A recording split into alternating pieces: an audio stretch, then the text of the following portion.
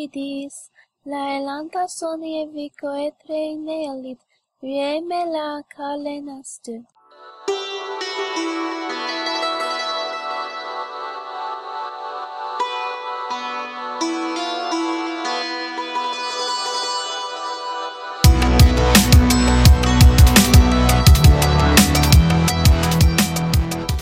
Welcome to Conlangery, the podcast about constructed languages and the people who create them. I'm George Corley. With me in Wisconsin, we have William Annis. Hello. And Mike is not here with us today. He's visiting his boyfriend and had a surprise family gathering. I don't know what that exactly means, but it means that he's not here. But we have a special treat today in that we're going to have two guests. The first one we're just going to have for this opening segment, and he's Skyping us all the way from Germany, staying up really late for us, Karsten Becker. Hi. So, before we get started, Karsten, can you talk a little bit about your conlanging and such? I know that you've contributed to the show a little bit before with feedback and such. Yeah, I wrote some comments, and I also contributed that one header graphic with the script that looks kind of like Javanese kind of stuff. It's my conlang. And I also contributed 2 greetings before. So one in Ayeri, my conlang, and one in German. Yes. Yeah, right. Anything else you want to know? I don't know. Well, how did you get started in conlanging? Well, I must admit, I think I got into it through The Lord of the Rings. When I read it back in 9th grade, that was in 2002 or so, I think.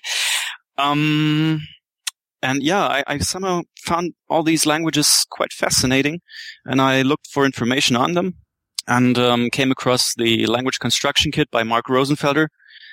And I thought, well, why not give it a go? And yeah, that's how I got into conlanging. Okay, well, that's sounds like a fairly typical story, actually. Quite, yeah. It's very similar to... The story may be typical, but the resulting language is not typical for somebody who started with Tolkien. Yeah, that's true. Ayeri is more... I mean, have you studied any of those languages, Indonesian, Javanese? Not actually, no. I just like the aesthetics of those languages. Uh-huh. And yeah, frankly, I'm a little bit bored of all those Elvish conlangs. It's so damn stereotypical. So I wanted to do something different. And yeah, as I said, I like the aesthetics of Southeastern Asian languages, and yeah, that's what I ended up with. Great. Yeah. Oh. So, without any further ado, let's get into our main topic, and surprisingly, William suggested this, even though he generally hates conscripts. And so, our topic today is technology of literacy, and near as I can tell, it's all the various tools and stuff that are involved in writing. And, you know, in some ways how that can affect your writing system. So we're going to talk about, I think we can break down the stuff that, William, you have in your notes here too.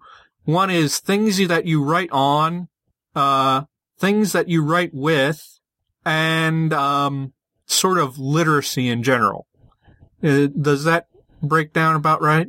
I think it does. And my point with this is, if there are just so many conscripts that look unlikely, the appearance of the letters makes no sense. There is no writing implement that operates in the 3-dimensional universe that would produce letters that look like that. So my hope is that by getting people to think about these things and the influence your writing material has on writing systems, we will get things that look a little less bizarre, that look a little more holistic and natural and beautiful and good. So that's my fantasy. We did mention in our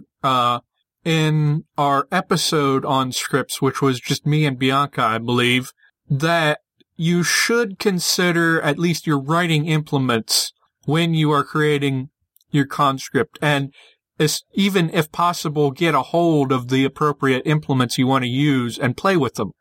Right. But I don't think we really went very far in describing various different types. So, William, why don't we go down through your list? The first stuff is things you write on. So the various media that you use for writing. Sure. And another thing I'm hoping is somehow, because this is really a very con-worldy kind of topic, that people will do more interesting things if they get around to writing that fantasy novel or whatever. There's all sorts of technology of literacy which I have never encountered in your standard medieval world fantasy, which ought to be there. So that's another thing that I'm like, please, I want to see wax tablets. Yeah, I think everybody pretty much deals with paper. Somehow they have paper. It's very paper or parchment and styluses and quills, which is somehow cheap. Anyway, so yeah, let's get started. So the first material we'll go with is clay, and that was used in the Mesopotamian area, the Sumerians, but it was also used in places like Crete. So the way writing started in the ancient Near East, we're pretty sure is they had little clay tokens that people would pass around to do business. So you'd go to town and you'd say, I'm going to sell you 3 goats for, this fine sheep, and you'd exchange tokens. And the token sizes and shapes were standard. And then it got sort of difficult if you were doing big business. So you'd need a pouch to hold all your tokens in. So you had a clay pouch, but you'd have to break it to find out what was inside it. So you would impress on the outside of the pouch what was inside it. And then from there, you've got cuneiform. So some of the standard cuneiform shapes for things like sheep are just squares. So some very basic commodities are like squares and triangles, and that's because they're not trying to represent the critter. They're trying to represent these clay tokens, which were used for thousands of years before somebody got around to using them to impress on the outside of clay. Anyway, so that's what's going on. How sort of cuneiform started. Most of what is preserved for us of clay as a writing material comes to us by accident, usually war. Business offices, temple offices got burnt down, which baked the clay. Now, this is very interesting. So you're saying basically that people in ancient Sumeria often didn't actually bake the clay for these documents. A lot of it's business documents that don't apply for more than a year, right? You reuse the clay. Okay. Yep. That makes sense, yeah. So burning down the office actually preserved the documents. Yes. Yeah, no, absolutely. That's absolutely true. That horrible wars and accidents preserve history for us. We know, for example, in Crete, Linear A and Linear B, we suspect they wrote also on leather or bark or something, but the climate there doesn't preserve that material. But the clay stuff is preserved for us, again, because of nasty people coming from Northern Europe and burning down cities. So that's how we get these things, and partly why we don't have more interesting literature for linear paper. But token lists mostly. Yeah, it's inventories, taxes. Yeah. Okay. So the interesting thing about clay is if that's your standard way of writing things, that wedged shape that we consider, standard, is preserved even when they went on to carve things into stone. Like that doesn't surprise me. That doesn't surprise me that much, because it seems like it would be easy to chisel a wedge into stone. Yeah. Not all writing systems are easy to chisel into the shape that you're used to, so that's... Yep. I just want to mention that interesting little feature there.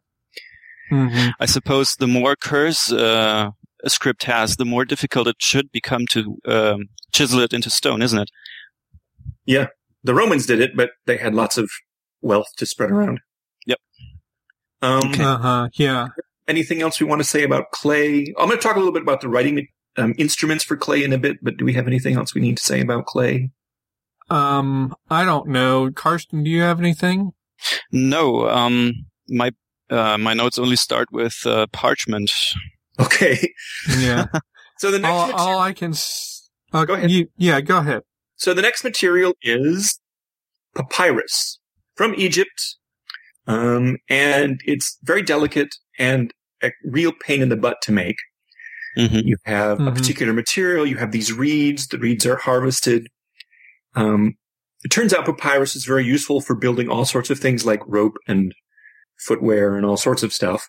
But to make papyrus, you have to peel it off, soak it for a while, slice it thinly, and then beat the crap out of it in layers and let it dry. And then you have to polish it. And it's a pretty complicated process. And you also have to weave it, I think. Yeah. It has to be laid down in a particular pattern, and then it gets pounded, then it's dried out, and then it has to be a stone or something rubbed on it to polish one of the sides, which becomes usable for writing. Mm-hmm. Now the most interesting thing I see that you said, probably just because it goes counter to what I think of papyrus, is that it doesn't survive that well. No. It survives great in Egypt because it never rains there. Yep. Right. Exactly. Climatologists describe Egypt's climate as hyper-arid. It rains very rarely, and it's very dry. So up here in Europe, that's why you don't get papyrus, right? But instead parchment. We know it was used all over the Roman Empire, but the only place it survives really is North Africa. Okay. Yeah. Because of the climate. The only big store of papyrus found in Europe is in Herculaneum in Italy, because it was buried by a volcano. The Vesuve explosion, yeah. Yes, the Vesuvius explosion. And it saved someone's library, which obviously it also charred it, so it's very difficult to read. But they keep trying. All right. So papyrus, it's made of this material. It will wear out with regular use. Because if you're very, very careful and the material is very good, you might get a scroll to last about 2 centuries, if you're very lucky. Okay. Right. Some of the things that we find were buried for some reason, either with a person or were preserved in other ways. So things that got used a lot quickly became unusable. So one of our big caches of Greek and Roman material in Egypt from Oxyrhynchus has all of this great papyrus that was thrown away. And on one side is typically literature. And then the literature fell apart because the papyrus were out. And then on the backside are personal letters and business notes. That's interesting. So, I mean, they kept using it. It's a very expensive. I mean, even in Egypt, it was pretty expensive stuff. But it just falls apart. Really, only one side is usable for delicate work. That's really important. So why is that exactly? Because of how it's made, one side tends to be rougher. Oh, okay. The process of polishing one side does damage to the other. Oh. Okay. And I think there part of the production is you needed you wanted this weaving. Well, it wasn't woven. I don't think it was this crosshatch pattern that was laid out. Right. It's still a cross pattern as far as I know. Right. And honestly, I forget some of the details. For the ancient Middle East, the big problem was if Egypt was in a bad mood, they might embargo you and not sell you any more papyrus. That's bad. That's very bad. So, I think of at least 2 times that happened. That's an interesting thing if you're writing for something in the real world, or if you have a fantasy world. The idea is the reeds grow in a particular environment, right? So yes, and the sort of knowledge, right?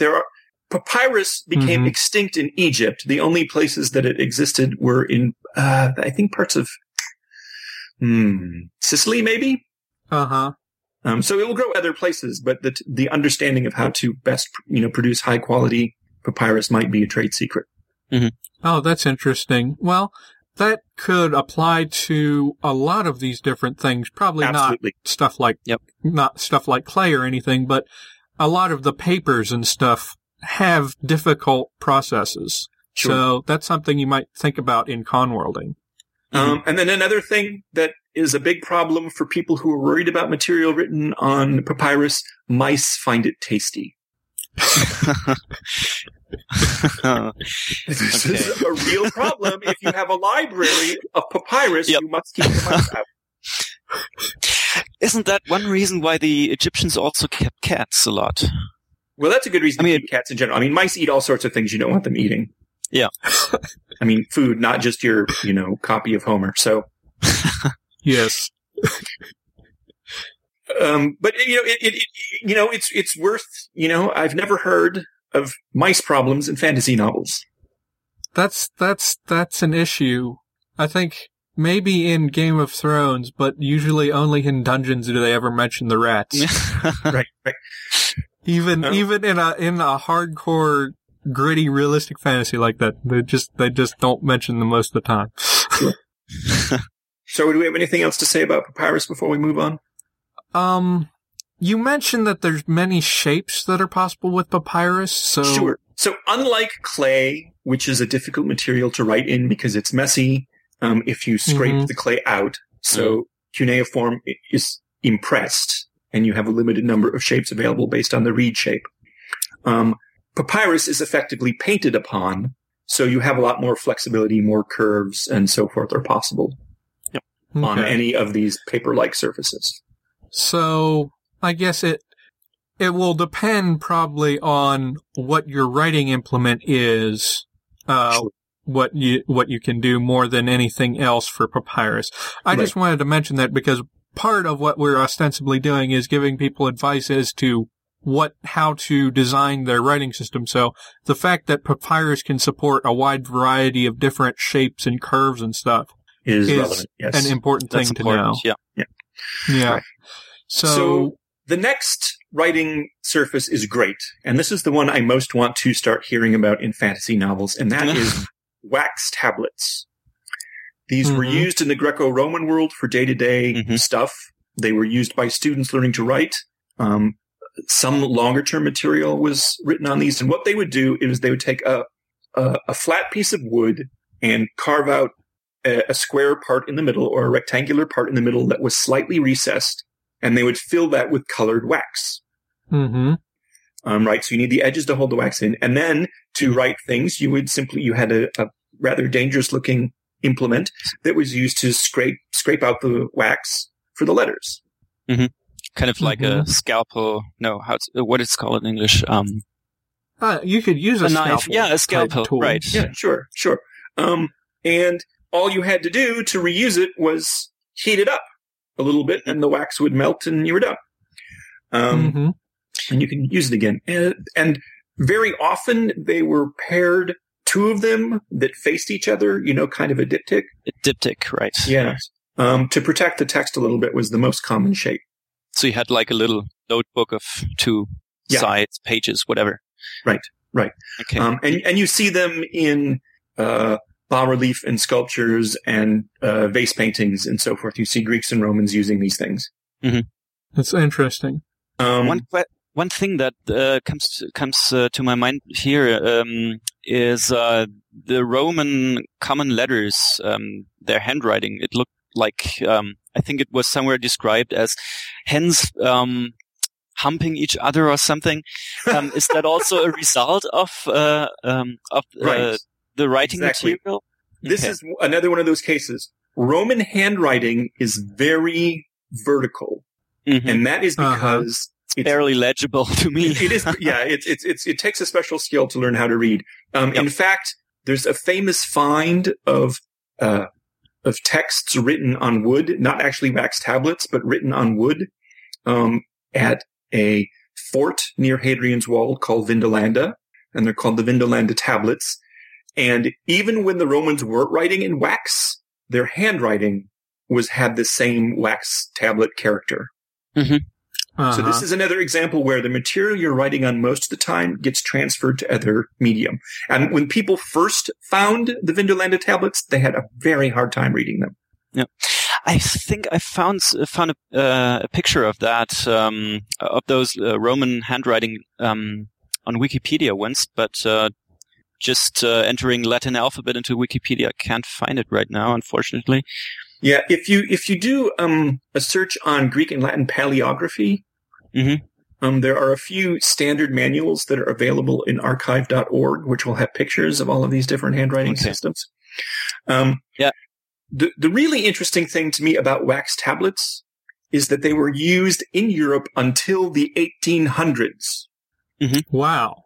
That's long. Especially for material of only really transient importance, like effectively grocery lists, really quick things that you didn't need to preserve for a long time, they would go into wax tablets. Mm-hmm.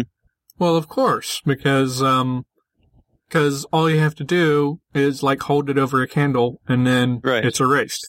Or bake it or something, yeah. Yeah.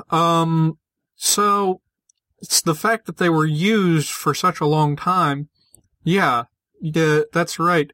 Anybody who's setting it in the traditional, medieval European fantasy setting probably should be having these wax tablets around, but nobody ever has them. Nobody ever has them. The just terrible TV series, Spartacus. Uh-huh. What's it? Never seen it. Yeah, that's fine. They have the owners of the Ludus actually using these. So that small tidbit actually made me happy compared to the rest of the show. Mm-hmm. Yeah. Especially considering, that in these settings, paper really should be extremely expensive, and parchment is always very expensive. Right. Exactly. So, yeah. So, Karsten, you gonna say something? I don't know. Yeah, one thing I'd like to plug in. I did some research myself this week about writing materials, and on Wikipedia I also found an article on curse tablets, and it said that those are usually made of lead or other soft metals, and would usually have curses inscribed on them, and were typical of the Greco-Roman world also. Yeah. The curse tablets, the defixiones, are great. You would write a curse on lead, and you'd fold it up, and then you'd chuck it into a well or bury it somewhere, because that was closer to the sort of subterranean gods that you wanted to wreak havoc on someone. Yeah. So I just wanted to plug that in because I wondered whether metal was also a possible thing to write on. It was sometimes, right? You'd beat some metal thin and inscribe it, but it was only used. I mean, that's really expensive, so that's only used for special things. I mean, lead is easier to work with if you don't mind being poisoned. Also poisonous, right? Yes. Yeah. Can you just imagine that you're drinking out of a well that people are chucking lead sheets into? Well, they used lead piping too, so it's not like the Romans really understood. Anyway, this isn't about ways that your culture can poison itself by accident, but yeah, lead tablets. I've seen gold tablets that had some writing on them, but obviously it's for special things like this. Yeah, you're probably the softer metals you could use, but any metal in this time period we're talking about is going to be really expensive, so. All right. Anything else about wax tablets, apart from everyone should have them in their con worlds? Well, anyone in certain settings should. Yeah. Not really. Okay. I think we can move on. One thing, just quick, I wanted to mention was ostracon or ostraca. That's where we get the word ostracize. It's basically chunks of pottery that broke. We'll take ink, or you can scratch in them. So like the Greek, they had those shards where they would inscribe names on for voting. Yes. Isn't that? Okay. Right. And that's where we get the word ostracize, right? Everyone would say Socrates is a jerk, and they'd say, let's vote on it, and when people would write it down, and then they'd count and say, yes, he's a jerk and has to go. And then he was banned. Yes. Okay. That reminds me another one that probably would not be nearly as cheap as your ostracon, but writing on bone, just because the earliest like surviving texts we have of Chinese characters are painted or carved onto bone. Right. Oh no. That was a ritual practice. I can't imagine that being used for practical day-to-day use, but yes. Yeah, I guess you could paint on bone pretty easily, but carving bone is probably a little difficult because it's fibrous. Yeah. Yeah. And then the last thing I want to mention about Astrakhan is Egypt is awash in limestone, so it was very easy to produce big flakes of that, and day-to-day business that you might use either on the back of cheap falling apart papyrus could also end up on limestone. It takes ink pretty easily. So that's it for Astrakhan. So the next material is vellum and parchment, basically animal skins. Mm-hmm. Like a really thin kind of leather, actually, I think. Yeah, effectively. I mean, and once again, it's a nuisance to make. You have to get the right kind of animal, and you have to treat the leather, and you have to get it thin. It is much, much more durable than any writing material that isn't stone that we've ever come up with. It will last a very long time. If it doesn't tear or get holes from the ink. Right. Yeah. But it is extremely expensive and time consuming to make, because you're skinning an animal and processing it. One thing I find interesting, and this is maybe like a side note, but I remember reading an article that because of the use of parchment, all of our standard book sizes that we have are basically derived from monks folding animal skins however many times to make pages of parchment. Well, maybe. Well, obviously different cows will be slightly different sizes, so it's not exactly. Well, the codices are made, at least the page count does not go by page like books today, but actually by layer. So you've got layer 1 front and reverse, and layer 2 front and reverse, and so on. So at least for bookmaking, those pages of parchment were folded like a brochure, as far as I know. Sure. But, I mean, that practice will work in any material that's flexible. So it works just as well with paper as it does with parchment.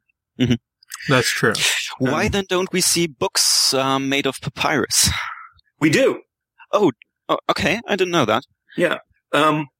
Let's talk about that a little bit, because there's an interesting sort of cultural thing about the scroll versus the book codex form, but I have that further down in my notes. I forgot about that. You actually also have a little section on formats. Yeah. Yeah, how the writing is organized. Right. One thing Karsten alluded to earlier is there's a problem with vellum and parchment in that it is not absorbent. Mm-hmm. So you need inks that adhere very well, or it will flake off. Mm-hmm. One of the standard inks used on parchment not only adhered well, but is slightly corrosive, and over time is capable of eating away at the parchment. Mm-hmm. So we'll talk about inks in a moment, but this is something to consider. Is parchment is modestly absorbent, paper is very absorbent, parchment is not very absorbent at all. So that presents ink challenges. The other thing about parchment is, even though it's pretty darn thin, it's still thicker than paper, certainly. So if you want to, you can take apart a book you no longer want, erase it, scrape off the surface with pumice or whatever, and then rewrite on the surface if you could get it polished. And that's called a palimpsest, right? Yes, a palimpsest.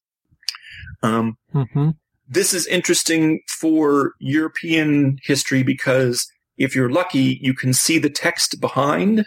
The erasure isn't perfect. Right. So sometimes the only documentary evidence we have of, Cicero is a palimpsest, right? You had an old book of Cicero. They said, we need a book of Psalms. So they erased it and rewrote, but we can still, with time, pull the old text out.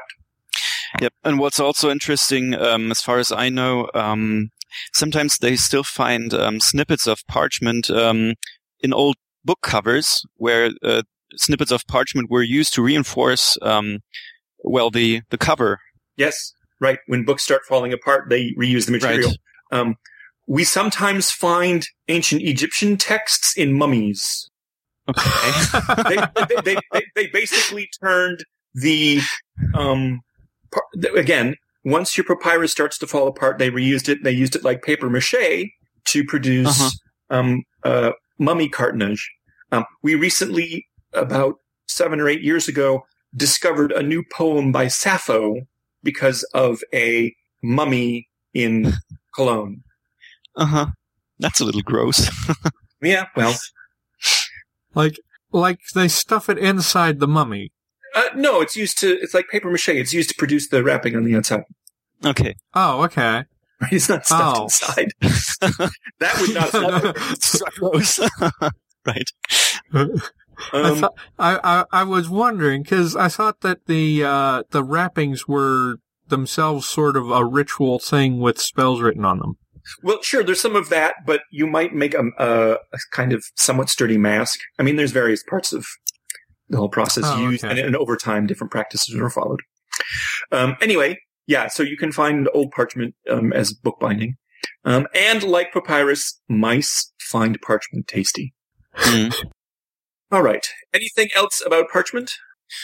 Well, when I dealt at uni with medieval literature, we were also told that basically you can get a pair of very warm gloves for the winter, or a couple of pages of parchment, and because the stuff is just so damn expensive, and I think that's maybe something important to consider for your conworlding or conculturing. Right. Just the price of parchment, so that parchment wouldn't be available just everywhere, and you wouldn't just scribble your everyday notes on them. Mm-hmm.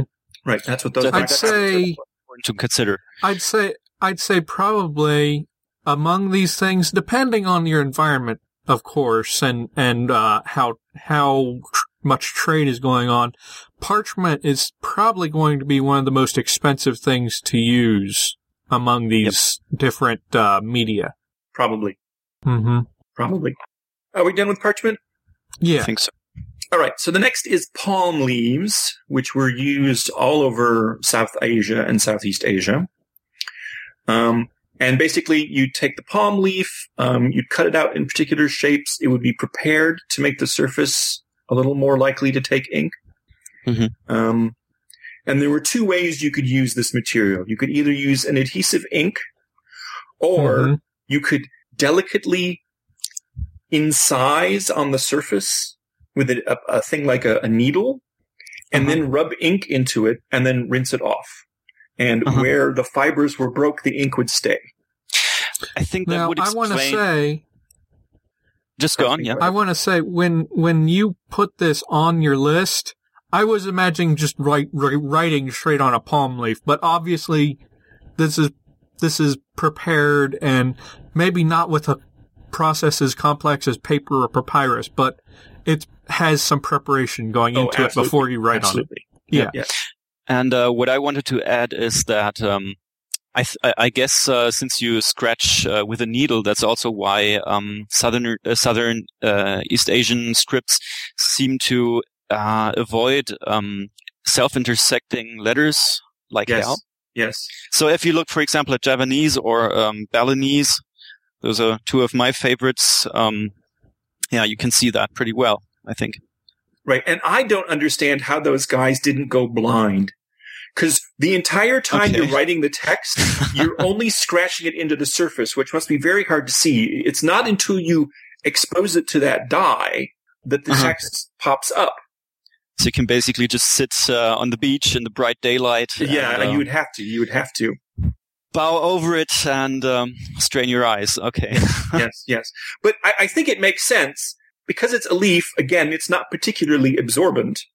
The scratching technique must produce, and dyeing must produce text that's less likely to flake off. How durable are palm leaves? Not particularly durable. I mean, they'll last a while, but consider the climate they're in. Very wet, definitely. Very wet. Typically what will happen is you'll have, the leaves are quite narrow and long. there will be a hole in either the middle or there'll be two sort of third ways, and then a string will connect them all together so they do not get out of part, and they may be stored in boxes if they're important texts. Yeah, I'm seeing on in your notes, you've got a link, and that page also has an image of, kind of a codex of palm leaves. Yeah. Yeah, I will put that in the show notes, because that short sort of shows the string thing, and also what the palm leaves actually look like after they're processed. They're sort of brownish, rectangular things. Yeah. And you've got just like 6 lines on them, 6 lines of text or something. Sure. And what's interesting about this shape is, even when cheap paper became available, this format was preserved by the cultures. So I have calligraphy from all over the world, and one of the things I have is a page of a Buddhist sutra in Manchu. And it's in this format, this very wide. Okay. I mean, it's bigger than probably a palm leaf ever was, but it's still the same format, very long and short. So it's spread up to northern China. I think it was associated with Buddhism. Okay. But the format did, not necessarily the material. Right. I don't think palm leaves made it to Manchuria. Okay. Well, I thought, maybe by trade or something. I mean, well, it made it as pretty far north. It's certainly throughout most of South Asia and Southeast Asia, right? You had a papyrus trade in the Middle East, and you had palm leaf trade in that whole region. Okay. I mean, it's entirely possible it went as far as China, but the Chinese had paper very, very early. That's right. Yep. And once again, palm leaves, things like to eat it. Yes. A lot of these things will be eaten. Yes. Anything else about palm leaves? No. Okay. So now we're moving on to more paper-like things. In Mesoamerica, they have amate, which is processed bark from either a fig tree or a mulberry tree, and it's boiled and pounded, and all sorts of things happen to it. And again, expensive to produce, but this was the standard material for producing books for the Maya and the Aztec. Interestingly, it was also used for adornment, like earrings, and hats, and things. So that's all I have to say about amate. In China, what? No, I'm just looking up a word because I don't know what it's. It's in English. Amate, there is no English word. It's amate. Okay. No, I was looking up Holzschliff. Holzschliff is a kind of paper that's made from wood pulp. Oh yeah, it says in English groundwood pulp or wood sanding, and so that's still a way to make paper today. So you just shred trees and make the fibers into a mush and then dry that kind of. Yeah. Yeah, but the amate is made from the bark, not from pulp, really. Right. Okay. Yeah, it's used from bark layers, and it's still used in parts of Mesoamerica as either sort of cultural, ceremonial purposes or sort of touristy things or art, sort of indigenous art. The Chinese used silk. All we have to say about this is that it's very expensive. I would imagine. Do you just like paint on silk, basically? Yeah, absolutely, just like you would with. Got to be very careful with that, I think, because it bleeds quite a lot, doesn't it? Well, so does rice paper. Okay. So if you've which we'll get to. Another thing used in China, which was really interesting, is they would make long, thin slips of bamboo or sometimes wood, which were wide enough to hold a single column of characters. And then they'd string them all along with 2 strings down, different parts. And then you'd roll this thing up. It would look sort of like a Venetian blind. And so some of our earliest copies of classical Chinese texts come to us from archaeological sites, and they're on these bamboo slips. So do they also bind them to scrolls? Yeah, they basically tie with the string down the middle, they get big long scrolls of this stuff. Okay. Yep. I've seen sort of Chinese artwork done in a similar manner. This makes me think, could any of these writing materials actually actually affect what ordering, what directionality the script has? I would think probably not, because you could just as easily make the bamboo slips have horizontal text as vertical text. Sure, but, absolutely. I think there's something that we'll get to in a little bit that may make it clear that one reason that one particular order is very rare is because of its difficulty in writing. Right. And sort of from an archaeological problem, if your string breaks, then you have opportunities to be sad. Mm-hmm. Right? The whole line is missing. Yes, lines are missing, and each line is in a different order, so it's fun for archaeologists. But what about mice? and mice might work on wood, but they do a lot less damage to wood than they do paper. Probably more like termites or something, wood, but I don't know whether they have those. Yeah, wood and bamboo is also really, really tough. It is tough. Well, they build scaffolds out of them. So Sure. And wood They slips, still do that. Oh, yeah, they sure do. Yeah, they definitely do that, yeah. Wood slips or tablets were used basically everywhere writing was used, as far as I'm able to tell. China, Rome, Mesoamerica, all of those places had wood as an opportunity to use. Depending on where you are, wood might be too valuable, and it's a little clumsy. It's kind of big and heavy. Mm-hmm. So I would expect it would be used. Normally, you'd want scrap wood, like with Astrakhan. Mm-hmm. The Vindolanda tablets, I don't understand that, but definitely this wood was being prepared for the purpose of writing on it and sending it around. Mm-hmm. Another material used sort of marginally in some places is birch bark, used in India, used in Russia, interestingly. Well, there's lots of trees in Russia, probably, like in the north. Sure. Birch is kind of a margin tree. Lots of opportunities to go there. Birch, am I correct? Birch has very, very, white bark, doesn't it? Some kinds do, yeah. The bigger point is that the bark peels off neatly, and you can do that without killing the tree. Mm-hmm.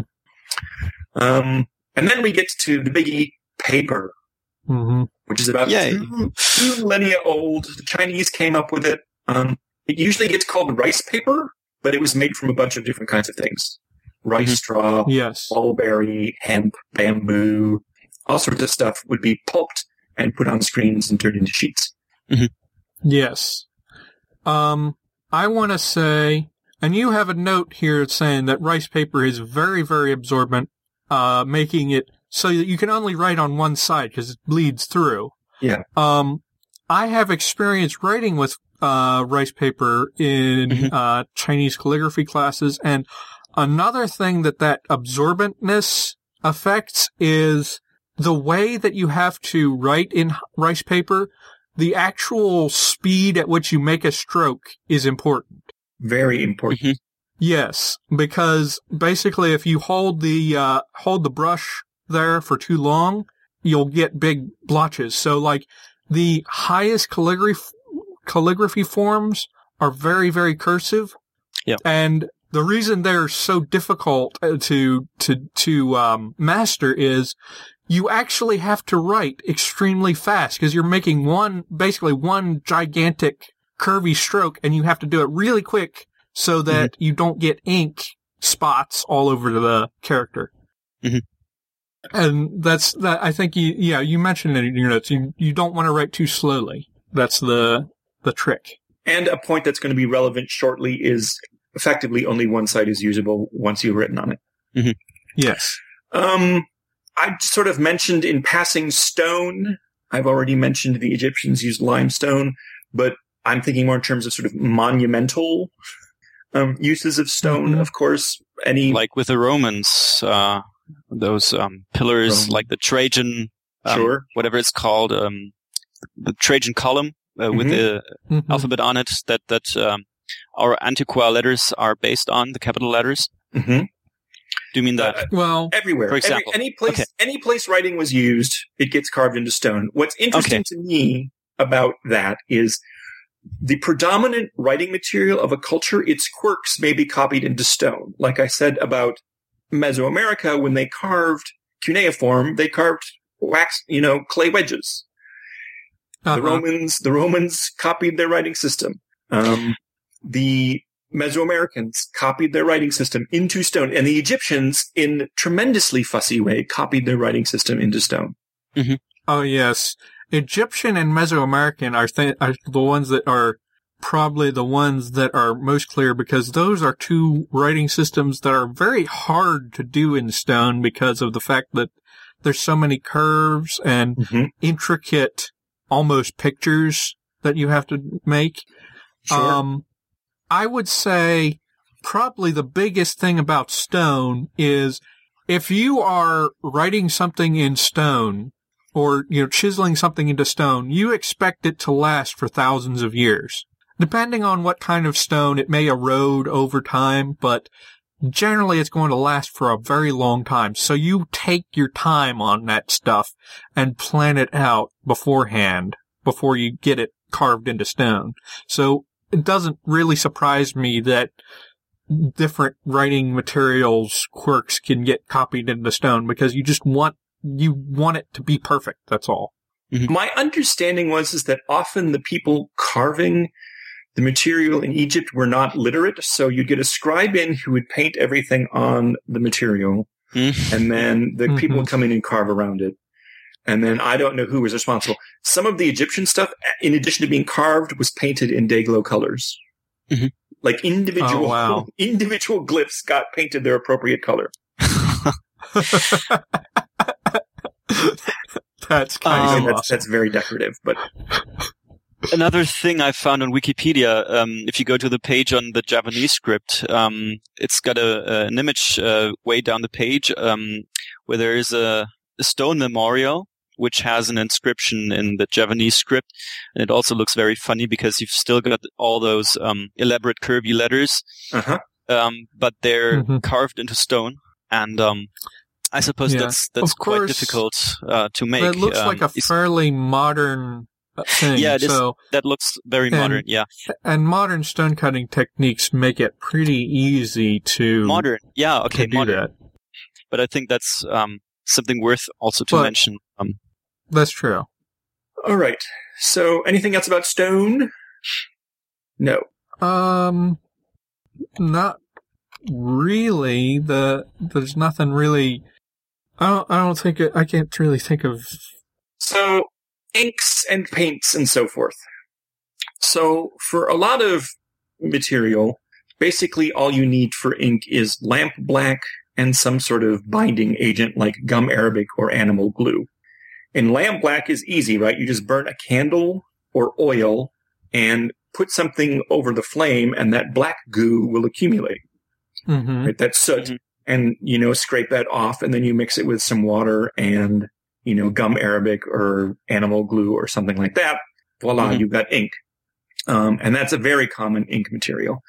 It can be a little difficult to make because lamp black, because it's basically a hydrocarbon material, does not want to mix with water.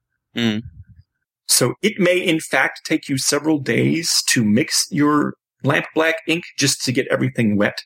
Mm-hmm. Mm-hmm. But other than that, it's the material is easy to have. Mm-hmm. So I mentioned that parchment is non-absorbent, so what they tended to use on those were iron gall inks. And those are made from certain kinds of bugs. Plant lay eggs in the stems and leaves of oak trees, and the oak tree responds by producing this giant gall, which has a huge amount of tannic acid. Mm-hmm. Mm-hmm. Tannic acid is what makes tea that dark color. And so they would use these galls and mix them with iron salts, which could be made with hematite and sunlight. And you would get this beautiful ink that wrote initially with a very light color, but over time it would oxidize into this deep, dark, sort of brown, black color that we associate with really old drawings.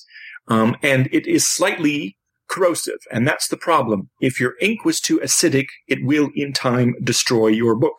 Mm-hmm. Oh dear. So this drives museum printer's crazy because you might have this beautiful old book that may be slowly dissolving itself. Yeah. So we do have some really, really great old parchment texts which got the mix bad and are falling apart. Mm-hmm. Mm-hmm. You have to be very careful to mix it right. And most people were, and they didn't care. Most people don't care because in their lifetime and the lifetime of their children, it's not an issue. It's when you get these books that last for centuries, because parchment lasts a long time, that the problem becomes really evident. Oh, okay. I see. The same problem happens with sepia inks. So sepia is the name of a cuttlefish, right? Like a squid or an octopus dude. And that ink produces a beautiful brownish ink, but that also requires a little acid in it to work, which also is hard. So we have lots of drawings of Michelangelo that are dissolving themselves because his sepia ink was too corrosive. That's unfortunate. Right. So the conservatives come up with massive chemistry to try to preserve these things. Anyway, so I'm just mentioning that if you have a non-absorbent writing material, you might need magic special inks. In your con world, that may not matter. The time frame may not be sufficient. But if you have really old books, right, when Gandalf is in the library, some of his books ought to be falling apart. Okay. Good to know. In various different ways, partly because of Iron Gall inks. Some of them may be being eaten by mice. Sure. All this kind of stuff. Yeah. So one interesting thing, though, is Iron Gall inks are still used in some places. For example, in British law, when you sign a contract or certain kinds of legal documents, they want that signature not to go away. So they use these Iron Gall inks, which over time destroy their pens. It's hard on fountain pens, so they have to use a bunch of those. That's kind of hilarious. I've seen a note on the internet when I was looking for recipes for making ink yourself once, that you shouldn't actually put Iron Gall ink into fountain pens because they'd clog up and also corrode, obviously. Yes. The longer an Iron Gall ink is exposed to air, the more iron particles precipitate out. So, for other kinds of colors that might be used in pens or brushes, the best, you can get them out of like walnut or various plant materials. But the Egyptians and the Chinese both were happy to take precious or semi-precious stones and pulverize them, which again takes a very, very long time. But you get these beautiful blue-green colors out of pulverized lapis lazuli or whatnot. That's also probably making it very, very expensive, isn't it? Yeah. Very, very expensive. Okay. Mm-hmm. Well, certainly if you're using semi-precious stones. Yeah. Like lapis lazuli. Or malachite or whatnot. There's a really interesting blue color used in Mesoamerica, which is made of a special clay and indigo. And it's this beautiful light blue color that we see all over that art. And what's great was, until, again, about the 1800s, people may make their own ink. So we have, for example, Jane Austen's favorite recipe for ink. Oh, we should find a link to that Which for the show notes. She sent a letter to her sister with her recipe for ink. And many of them are quite crazy. There are all sorts of strange things. They would add wine. They would try to find ways, because, like I said, Iron Gall inks need preservatives, blah, blah, blah. There's a whole technology there, which you could, if you wanted to get into, you could, but, maybe we don't need to go into that. I think generally we're talking about maybe adding depth to a fantasy novel, unless one of the main characters of your novel is like a chronicler.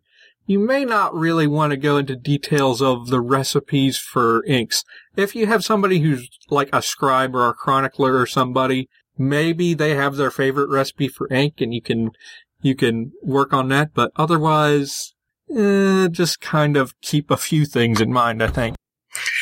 But the point was, you made it yourself. You did not go down to the store and buy the stuff. If you're literate at all, you were typically responsible for producing all of the hardware you needed, except possibly parchment and paper-like things. Anyway, so... Now, you didn't mention here sort of Chinese inkstones. What material is that even? So that's just lamp black and animal glue mixed up nicely and then allowed to dry.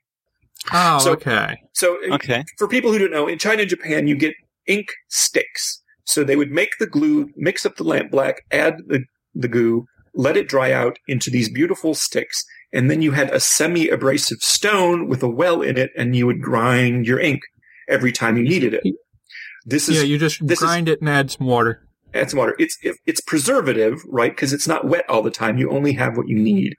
It's a little bit tedious to make. And ink sticks themselves became objects of art. Mm-hmm. Yes. But it's just sort of, I'm sure a lot of Chinese calligraphers still swear by the ink stones, even though now you can just get ink in bottles. Right, you can, but it smells funny. So your Chinese teacher, might sniff your calligraphy homework and complain if you use the stuff from the bottle. All right, I won't explain how I know that. Anyway, are we ready to move on to formats? Yeah, sure. Mm-hmm. All right, so we've sort of skipped over the shape that your material, your writing material might be in. Very common ancient shape is the scroll. Has a little romance around it. It's very common with any flexible material, but it's a huge pain in the butt to consult a large text with. Yep. Because you have to roll to wherever you need to find. You can't just flip through. Well, you still get Torahs as scrolls in synagogues. Sure. And that's, again, sort of this tradition, conservatism associated with it. And it wears out quickly because you're constantly bending the material. This is why papyrus, unless it was very well cared for, didn't last for very long. If you were using the text all the time, this constant flexing on not highly, but somewhat processed plant fibers would wear out.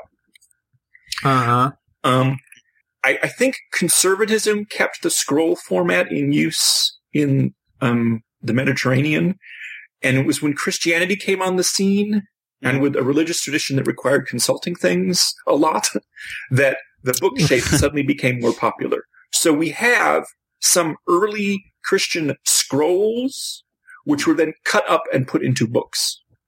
into the book shape.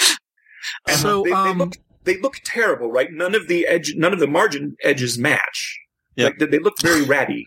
But this was sort of the first step of using that system. That's interesting. One thing about a scroll is, how exactly do you just write one big long text? No, just on columns. the paper and then roll it up, or what? Yeah, you typically you wrote columns of a few inches width. Mm-hmm. And then when you reach the bottom, you roll it up and go on to the top of the next section and do the same thing and just keep going until you were done. Mm-hmm. Okay. So it's not just one whole... it's not continuous, just from the beginning way down to the end, but you get kind of... not chapters, but paragraphs and stuff like that. Well, I guess if you have a vertical script, you could just write it continuously. Right. So in Chinese scrolls, yes, you expect the vertical writing system is very comfortable for that, but a horizontal writing system, that works less well. So what would happen is you would write, a few inches worth of width in a column, and then when you reach the bottom, you move over to the next and start a new column. Okay. Yep. And like, as George mentioned, Karsten mentioned, in synagogues, the Torah still has the format of a scroll. And that's the way it's always been, and that's the way it's always going to be. It's just a historical thing. Yeah, it's tradition. The next shape is the accordion book, which is where basically you have one long strip, typically of paper. The Mayans did this as well, so amate. And then you fold it up accordion style, and then just write on the facing pages.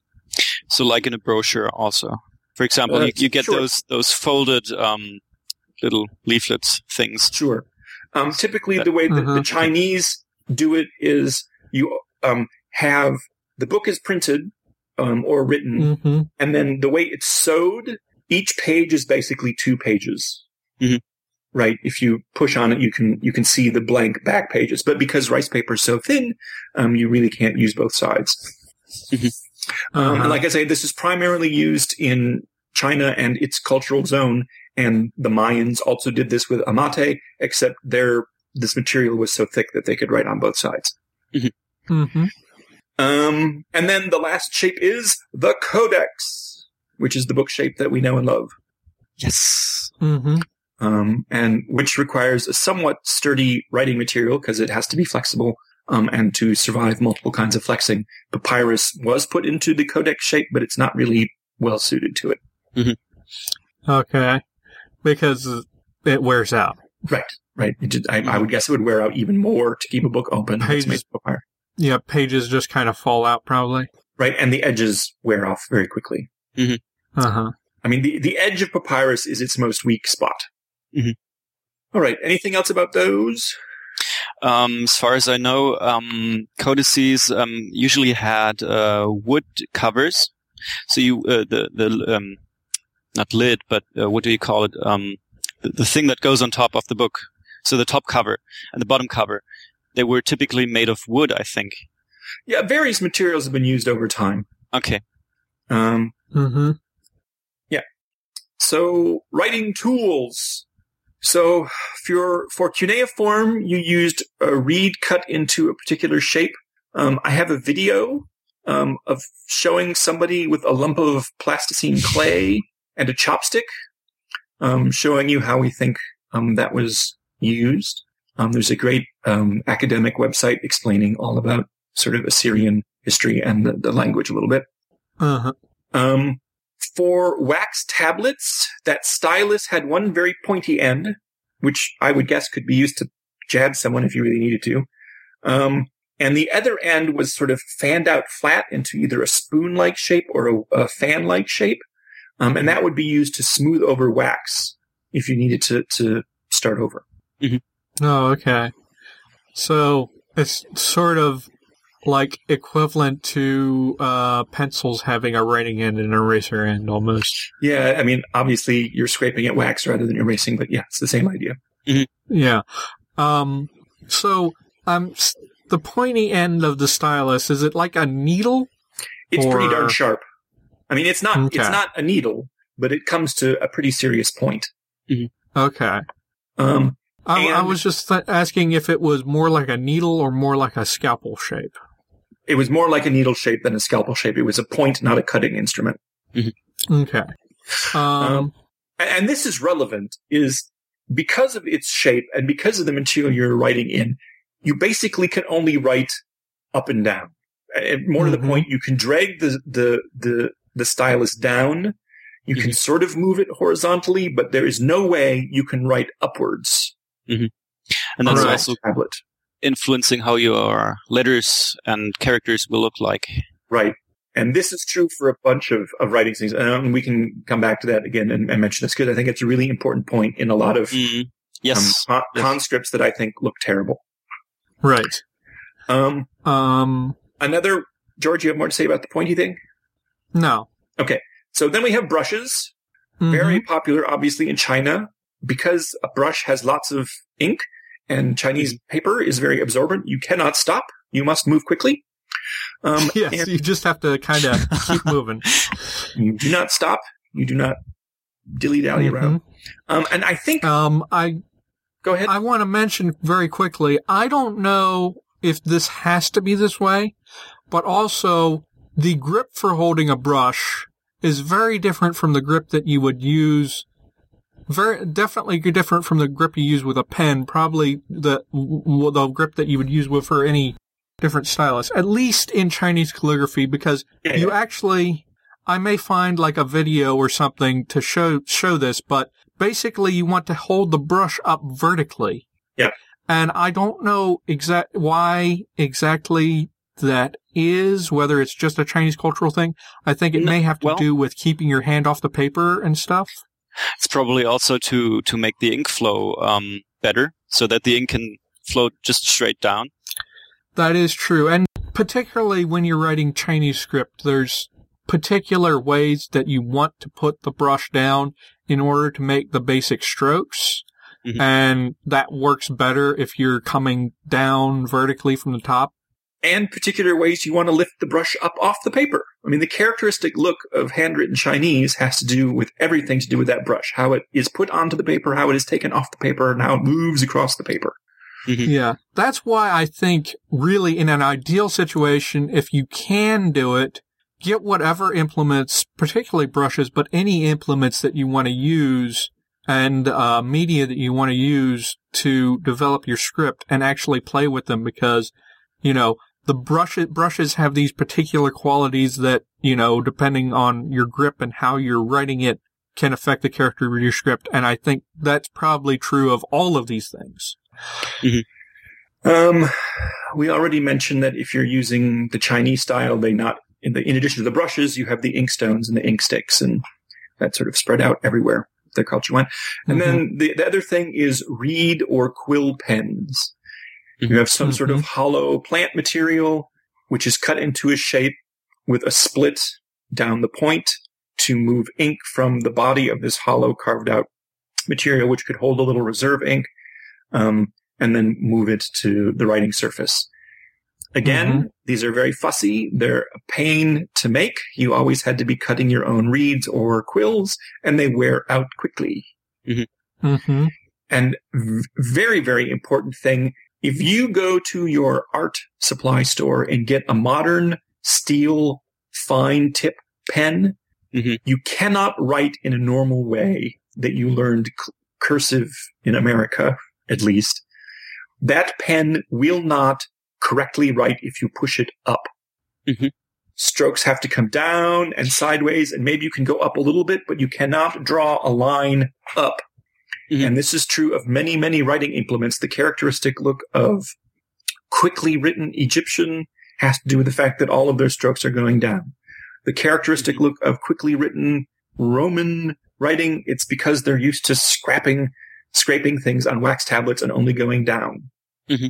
So one of the famous conlangs in the world, somewhat uncelebrated, is Tsolyani.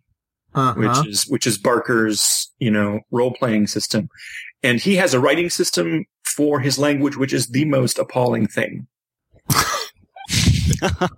I know some people like it, but it's terrible because I can think of no writing implement that would work for given the technology of that world.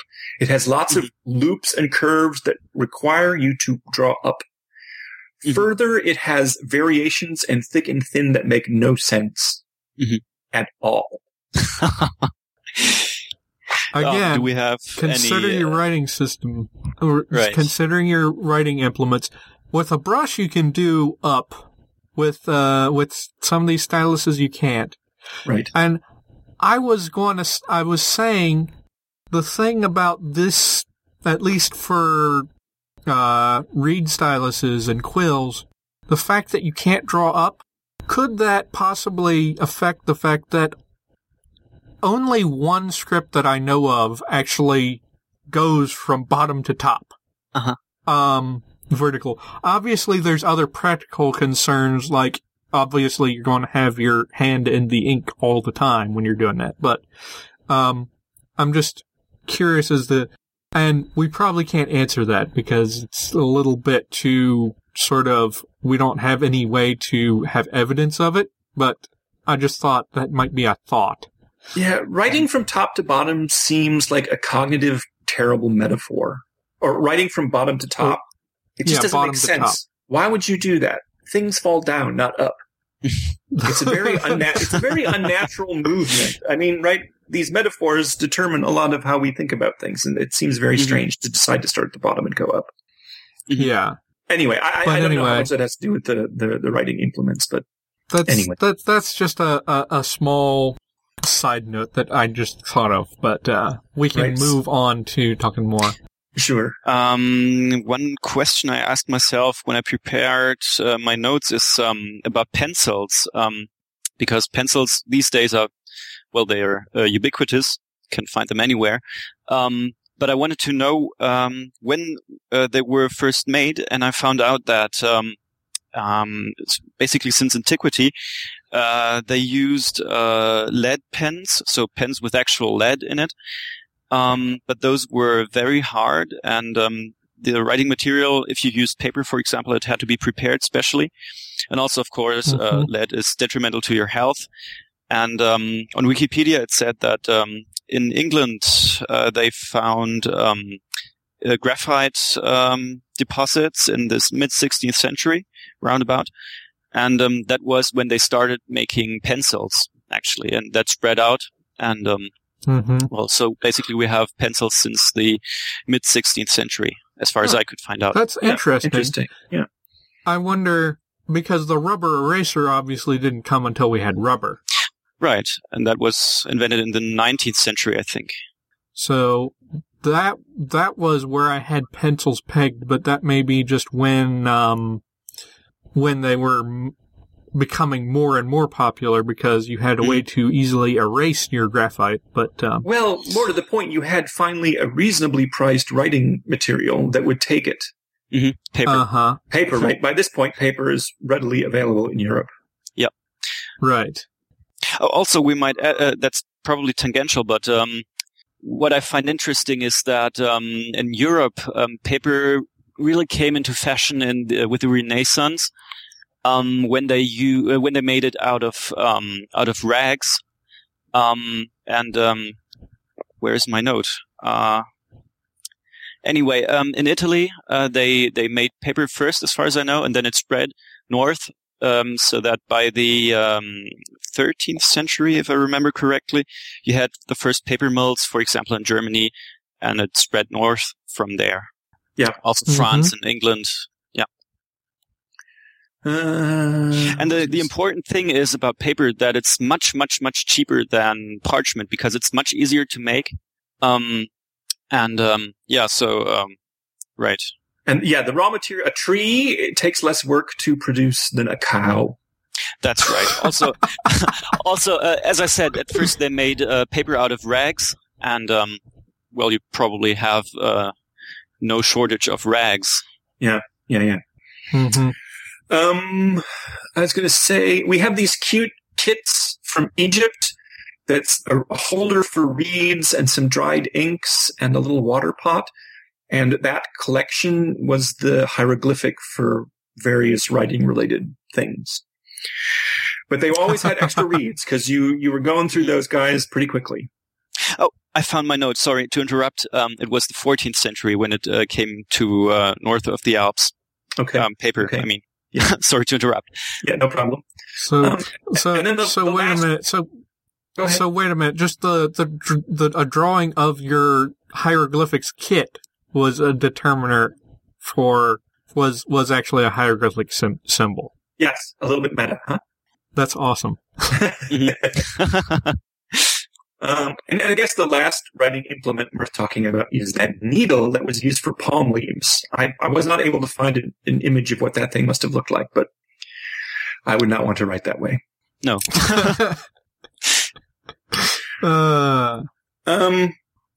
Let's see here. Just a few, we've focused a lot on the technology. It seems worthwhile to say a few things about who is actually doing all of this writing. Yep.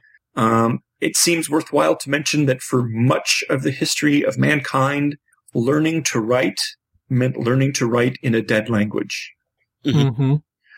Sumerian, Latin, Greek, which is a bit archaic, classical Chinese versus modern Chinese. I mentioned in an earlier show that for a very long time, little French kids in school learned spelling and language first with Latin because the spelling made more sense than French spelling. And that's been true for a long, long time. You're learning some weird language that is not used by the rest of the people, usually. Even Egyptian went through periods where there may be a brief period when the language written more or less corresponded to what was being spoken, but then you'd have centuries where they persisted in using a centuries old or, almost millennium old style of the language. What's also that fits.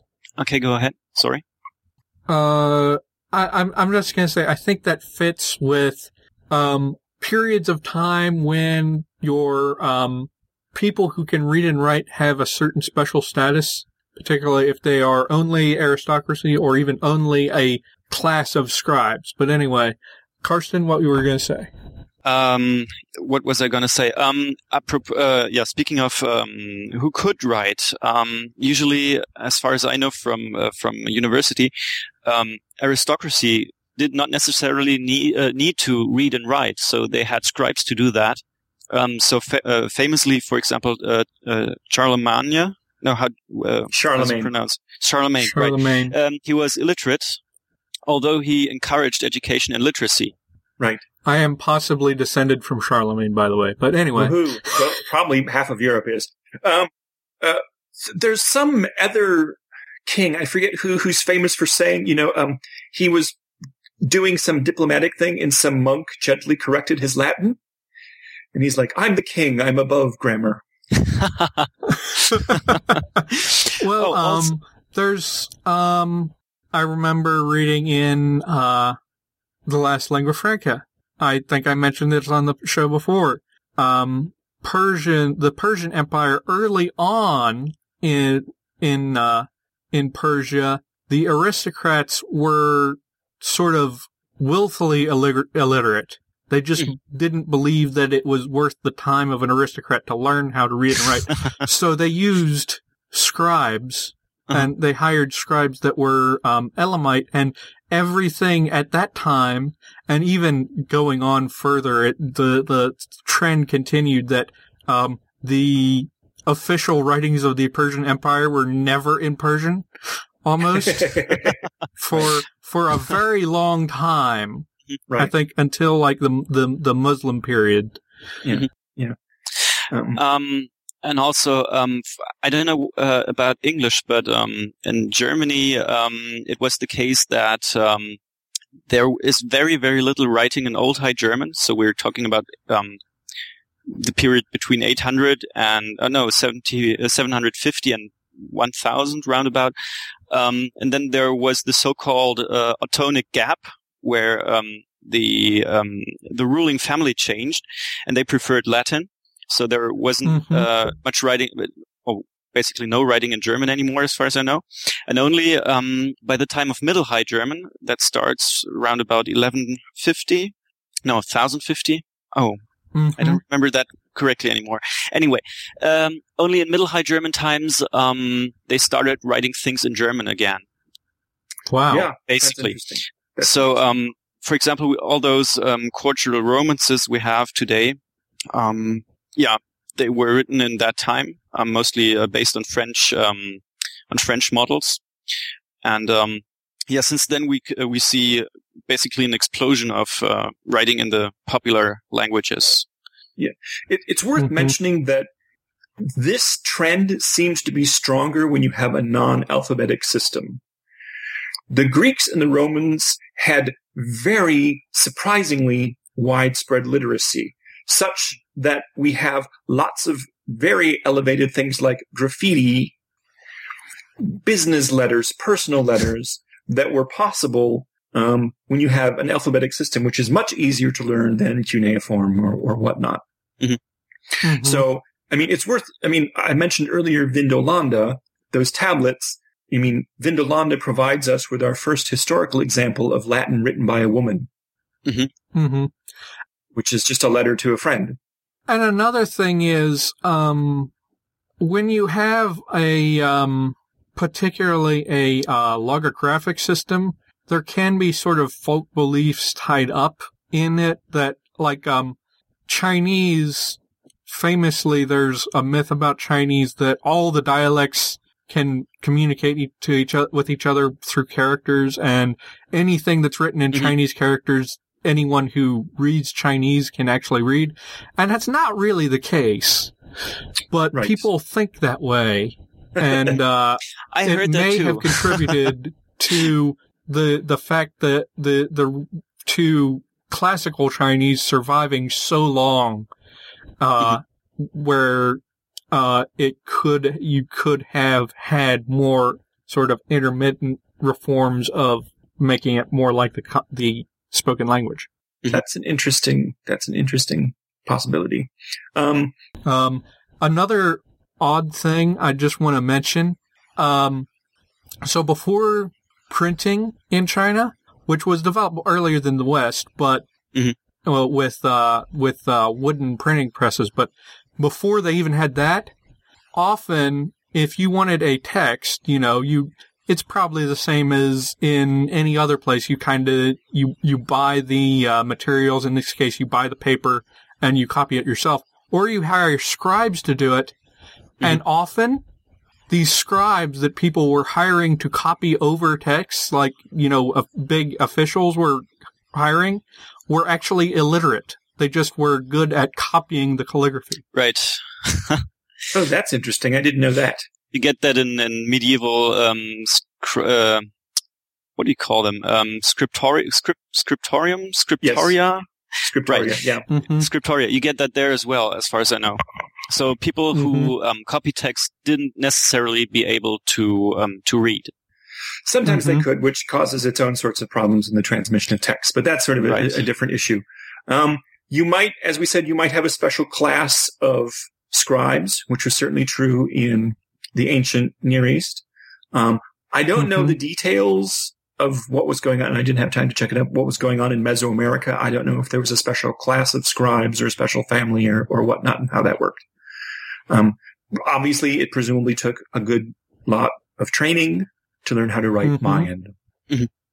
Wow. Yeah, because all those elaborate glyphs. Yeah. Right. I mean, it's comparable to Egyptian in the sense that there's the same number of symbols you have to figure out, but since Mike's not here, I might bring up one thing that he brought up, which was calligraphy, and sort of what purpose did different calligraphy styles and such were different calligraphy styles and such used for. I know that in China, calligraphy is a huge art form, and often, like the traditional Chinese paintings, it's not really complete unless you have a poem written on the painting in some calligraphy style. And then, of course, about 4 stamps. Right. Yeah, those stamps are fun. What's interesting is there are a few cultures that really elevated calligraphy to a high level. Obviously, the Chinese and everyone who picked up their characters, and Arabic, and that was partially motivated by a religious rule that says you cannot make images of the created world. Right. What's really fascinating is that there are parts of the Chinese cultural zone that have Muslims who do calligraphy with brushwork in Arabic. That's awesome. Okay.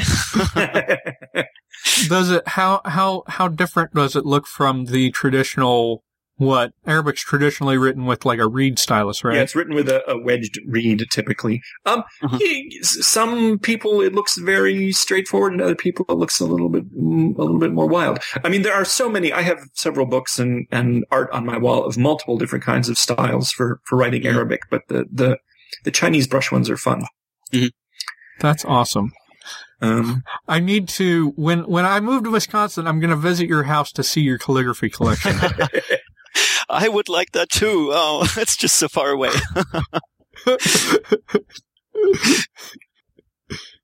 Anyway, I just thought I would mention. So I think that's all we really had to talk about the technology of, literacy. Does anyone have any sort of final thoughts on this topic? We've gone on forever on this. And my point for this is, obviously, I have this reputation of not liking invented writing systems. And part of the problem is I think very few of them look like they evolved with real writing implements on real writing surfaces. Mm-hmm. Mm-hmm.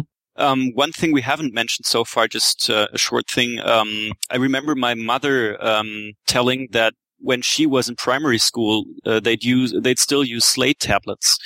So slate was used up to the 1970s or something in primary schools for kids to practice writing and early math. And you usually would write on them with also with a slate stylus. Sure, chalk. I mean, chalk, right? Yeah. And that to me seems like a continuation of the wax tablet, but it's easier to erase and redo. Yeah, right. Mm-hmm. And I think it's probably also because, or maybe because paper was rare, or not rare, but there was a shortage on paper after World War II, and for example in Germany. So that might be a reason why they continued using those slate tablets instead of paper. Sure. Yeah, and economics and environment really are going to figure in on what. So this is what part of the conworlding bit of this topic is. You want to, if you're actually setting this in a con world, you want to know what the environment is like around. If it's tropical, you might have palm leaves. If you are near a river with a lot of papyrus reeds, you might have developed papyrus. If you have a tradition of rice farming, you might get paper very, very early. Just think about what plant life is around, whether how much sort of livestock there is. That's another thing. For parchment, you need to have plenty of cows, or sheep for vellum. So just think about your environment and also about the economics. Can they trade with somebody who makes papyrus? Can they trade with somebody who makes paper? Right. That's a whole lot of thing. And also think about the expense and, how much does it take to actually buy like 2 sheets of paper? Because those things were expensive at that time. Most of these materials were fairly expensive. Maybe wax was probably cheaper because you can just kind of rewrite stuff. Yeah. Yes. So, that's my whole point. Really think about how these things happened, how they were really written, what sort of tool actually produces an output you want. And these days, unlike all of the periods we're talking about, it's easy to get a wedged calligraphy pen or a dipping pen, or you can get a Chinese brush pretty much anywhere these days. You can practice and play with these different techniques and get a writing system that looks like actual human beings used it for a long time. Yeah, you can just go online and order a good calligraphy kit, and I assembled one while I was in China of things that I bought in different shops. But yeah, what else was I going to say? I had one final sort of note I was going to say. I don't know. I'll remember it after the show. So Karsten, since we're done with this topic and we're about to hang up on you, I still want to get your final words of wisdom before you go. What final words of wisdom do you have for all the conlangers out there? It can be about this topic or it can be about something else. Well, people often ask me about my writing system, that is this Tahano Hikamu thing, how long it took to make it, or if I have any advice for them. And I think the most important advice is when you try to design a good writing system that looks that looks probable, just take your time. Don't hasten it. It just needs to just needs time to produce something good. And also write a lot in it. Just scribble stuff down in it. Play with it. It really pays off. Yes. Get the appropriate implements if you can. And play with those. Right. Do a lot of it. Okay. All right. Well, we'll see you, Karsten. Thanks for coming on. We're going to... What? Yeah, thanks. And I will, as soon as I figure out how to do this, see ya. And I'm going to bring on Larry Sulky. Hello, Larry. Hello. All right, so we have Larry Sulky, and the reason we have him on is our featured conlang today is Larry's conlang Chakwan. So, Larry, why don't you tell us a little bit about yourself, how you got into conlanging, and also about, and introduce us to the Chakwan language. All right. I don't have a lot of training in linguistics. I took a course in university. But I have been fascinated by languages for a long time, and I've made many abortive efforts to learn a number of them. The only one I've had pretty decent success with, only two, were Portuguese and French.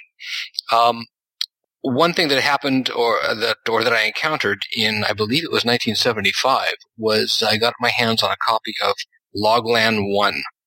I saw it advertised in Analog Science Fiction magazine. Oh, yeah. ordered this, and I thought, and I had studied things like Esperanto, up to that point, and I thought, now this is extremely cool. It's extremely unspeakable, but it's also extremely cool. Yes. And so that set me along a path, and I didn't realize it at the time, but over my years of growing into more fully adulthood, I recognized that I have a small but real, I don't know if I would call it a learning disability, but a disability when it comes to parsing language. It takes me longer, and ambiguities absolutely flummox me. I learn over time how to work around the problem, but it's very easy for people to say something to me and I interpret it the wrong way, or I see so many interpretations that I get stuck and I don't parse what they intended. They and all the other listeners are either aghast or believe I'm just being ornery. And so I end up getting the wrong information constantly.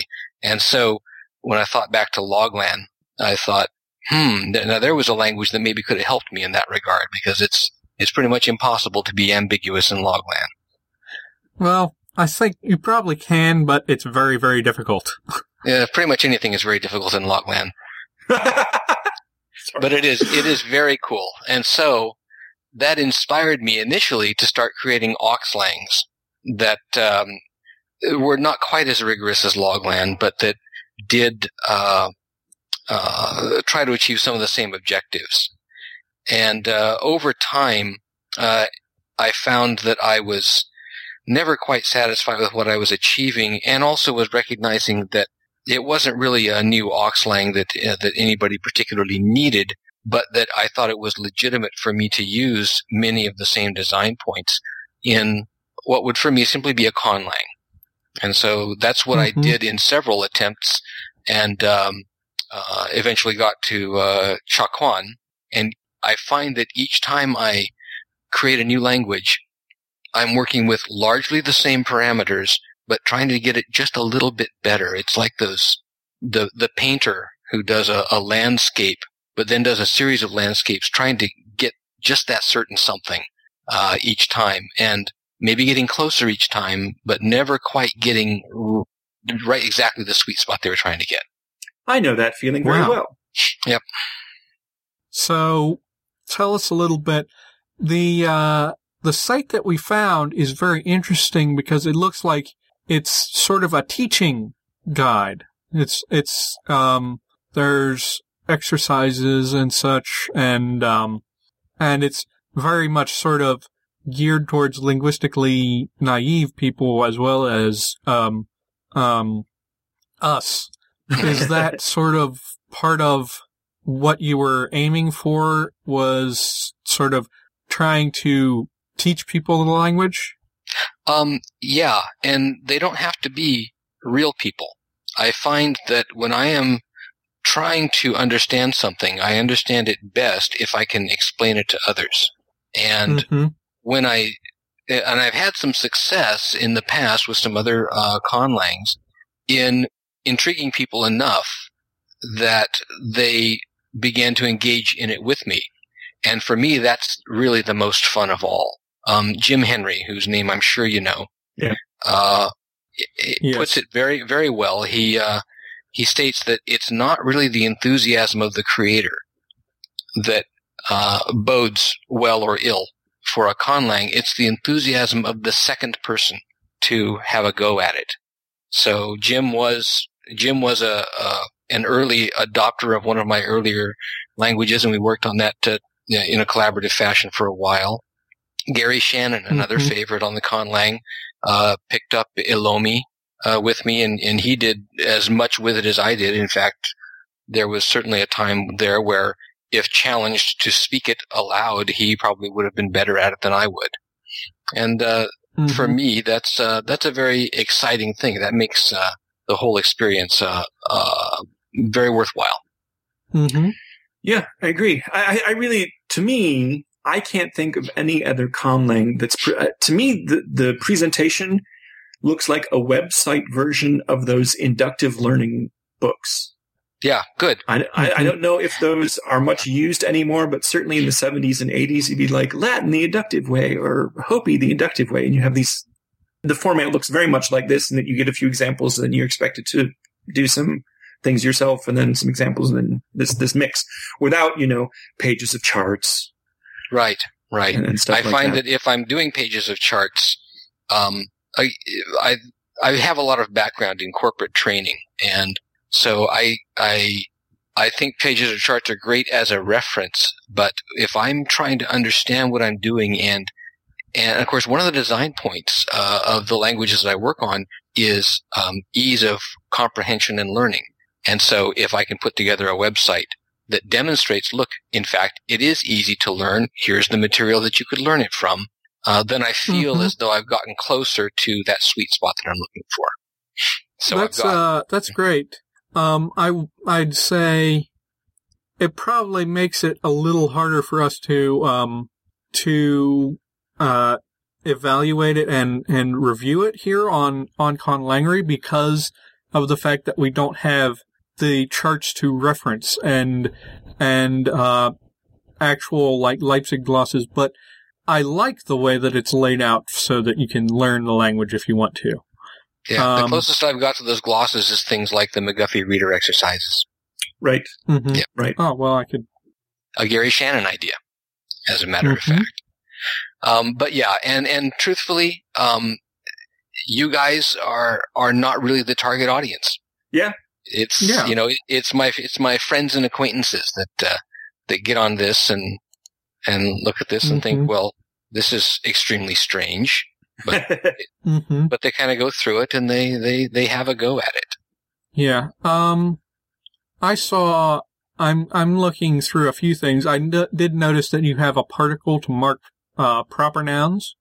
Yes. That's an interesting sort of innovation. Is that sort of an ambiguity-reducing device? Right.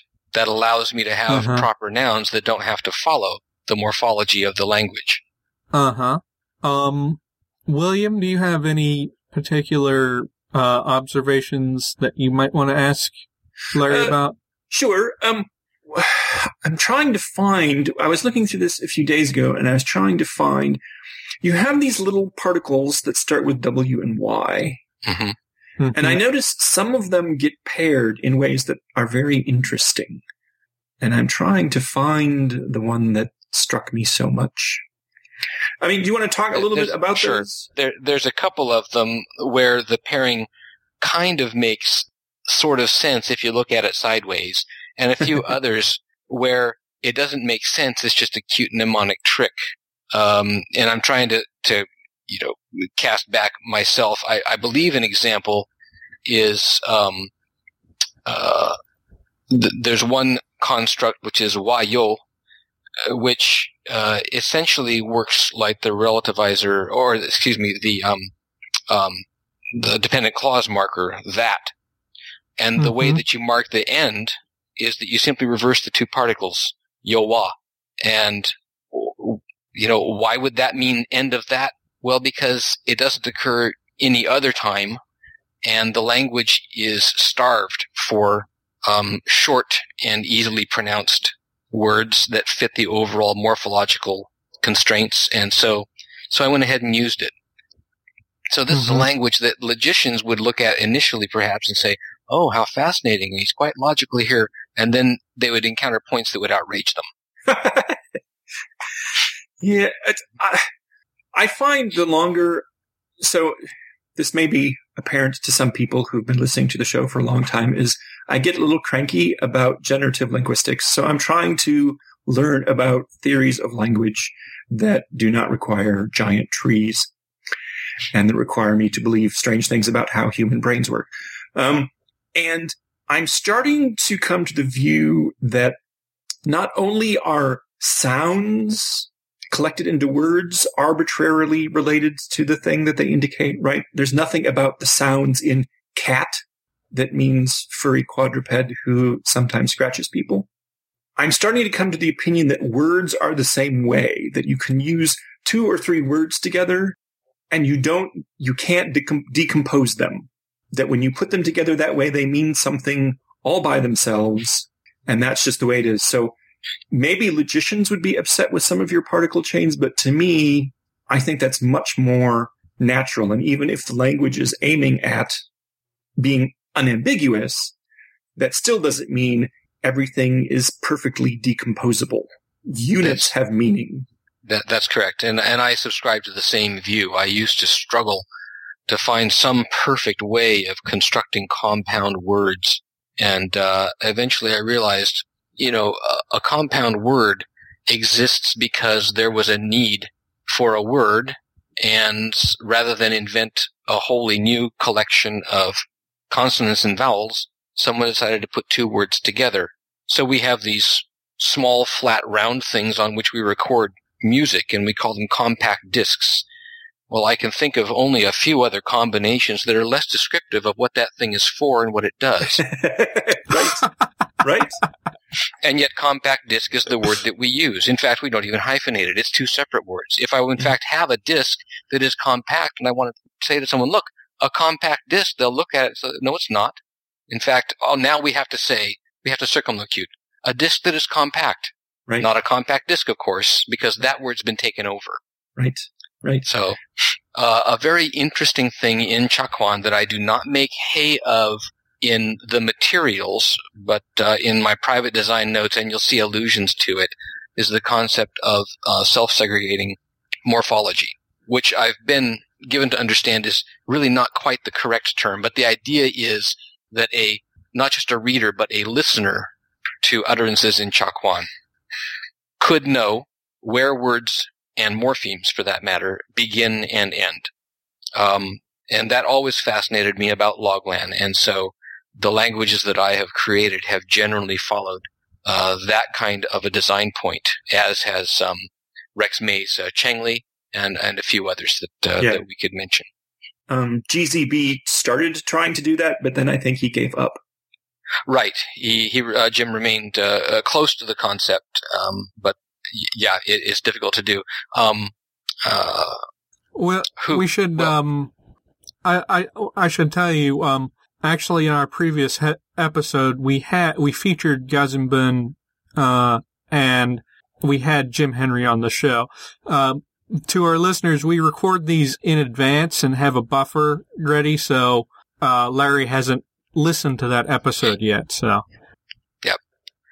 Yeah. Well, I will have to do so. Jim's he's a great and creative and supportive force on the Conlang listserv. He's in fact, no matter how high tensions might rise, not to say that they do rise all that high compared to some other bulletin board environments, he will always be a voice of calm and reason, and if he has his points to make, he'll make them, and he will never once use the kind of language that starts to trigger flame wars. Mm-hmm. Let's see. Anyway, anything more about Chakwan that I should reveal to you? There is one thing that's kind of funny. I invented a history for it. I noticed that. Yeah, and this got it misinterpreted as a real Polynesian Marshall Islands language for some time. Do you have a reference to where that happened? Because I've been collecting lists of where Conlangs are mistaken for Natlangs. The Denden. Yeah. I don't have it handy. I remember it. It came up. There was some discussion. Someone was talking about let's learn a Conlang, and someone suggested, well, what about this Chakwan? And I think someone else said, "Oh no, that's apparently a natural language from the Marshall Islands." No, guys, it's I should have put like the fiction disclaimer like they do at novels. These characters are fictional. So I actually did that at the beginning of my Grammar of Aiurio. I specifically I didn't really write a proper legal disclaimer, but I have a preface that mentioned that it is a fictional language. Not that anyone would really get confused about Aiurio, because I talk about spirits throughout the entire grammar, so they probably shouldn't think that it's real, but, well, in case you might have some preface or something. I think that the sort of people that would thoroughly believe in those spirits are probably not the people that would be reading your information, though. Yeah. Probably not. Of course, then we saw, these languages that are being pulled up in sweeps, not being perused carefully and being flagged as natural languages. Yeah, I think people are doing sort of trolling for features. Yeah. And God knows conlangers love their interesting features. Yeah. So I think that's what happens. So what do you think, or what is your process for sort of semantic space, and how do you make those decisions? Because while there is much about Chakwan that has sort of an aroma of being Oxlangish a little bit, it's very regular. Various parts of speech have the same sorts of endings, or have identical endings rather. But then you have particles like we, which covers a really interesting range of meanings. Yeah. And it's, again, partly because, well, you mentioned the morphemic space, and I'll throw in the phonological space as well, because I set myself some design points, and these are constraints. It's not merely a matter of, do I like the sound that cool Dutch vowel that you hear in words like sleutel? That's a great sound. Am I going to include it or not in a language? A lot of the times the constraints I'm working on are very severe. I'm saying, okay, it's a Polynesian language. It's going to have a very limited native phonology. There's a mechanism for incorporating more, but it's very limited. And it has self-segregating morphology. Just, because the limited phonology just wasn't difficult enough. So now we're going to have very strict rules about the shapes of words as well as the sounds of words. Now we're down to some real tight constraints in the number of, let's say, small words or short words that we can have. So I will tend to use those small words and get as much use as I can out of them, which it sounds odd, I think, sometimes when we look at, how can we mean sort of at and in the normal relation to and all these things. But then I think about, okay, what about the word of in English? What do we use of for? Absolutely. I'm pretty sure if I open the dictionary, I can probably find 30 definitions for the word of. And so, and some of those things I'll decide, okay, let's see, these 5 definitions of are all roughly associative. And so I'll use the particle wa for all of them. Whereas this use of that we use so frequently, that doesn't fit at all. It's really quite different. And therefore I'll have to come up with a different particle for that. An example that I come to is, the photograph of the teacher. Oh, really? The teacher's in that photograph? No, I mean the photograph that belongs to the teacher. The teacher's not in the photograph. Oh, okay. So that's a different thing.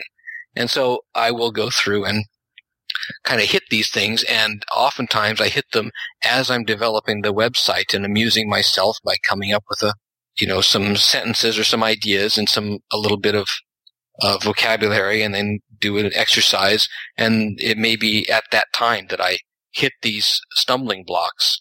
And since I've done this a few times through, I'm a little more prepared for the stumbling blocks, but I still will hit them and kind of delight myself at finding a way around them, and sometimes sadden myself at realizing, wow, I'm way deep in this, and I have worked myself into a corner. I don't know how I'm going to get out of it.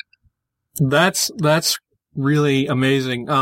One of the what interests me is that even though you are trying to reduce ambiguities, you still end up with this sort of particles and adpositions and such end up having these broader meanings that are kind of gnatlangy in a way, in that usually a particle or an adposition or something, we've talked about this before, will have a wide variety of definitions. Yeah. I think that's really interesting to talk about putting limits on yourself and really working within that and getting, sometimes I think that's more creative. I mean, we have this romantic idea that all possibilities are out there and you should just go for it. But there is something to be said, I think, for picking constraints and staying with them and then making them work. I think can produce a language that is more naturalistic than maybe even you intended to do. I don't know, but I keep trying to get there. So I keep looking at things that my dream constructed language is one that has all of these design points, minimal phonology so that everybody can participate, a non-significant stress because no one agrees on what stress sounds like. And if you've listened to some of my colleagues, when they speak and their native language is not English, depending on what their native language is, it's quite clear they come from a linguistic background where stress just doesn't matter. And so they speak in a straight monotone. And so if I want them to be able to hypothetically participate in this language, then I want to remove that as a phonemically significant feature. I'm looking for consistency and logic, and yet I also want it to be adaptive of international words one way or another. And I love the idea of spoken punctuation so that we don't convey meaning by how long we pause. Why? Simply because I had a friend years and years ago for whom the appropriate pause time for him to wait to be sure that you had finished talking was approximately 4 seconds. And of course you would start talking again because you thought that he had nothing to say. So he never said anything because he was waiting for you to really, really, really be finished talking. So all these weird little silly things that they go into to inform these decisions I make. And yeah, they kind of drive me crazy.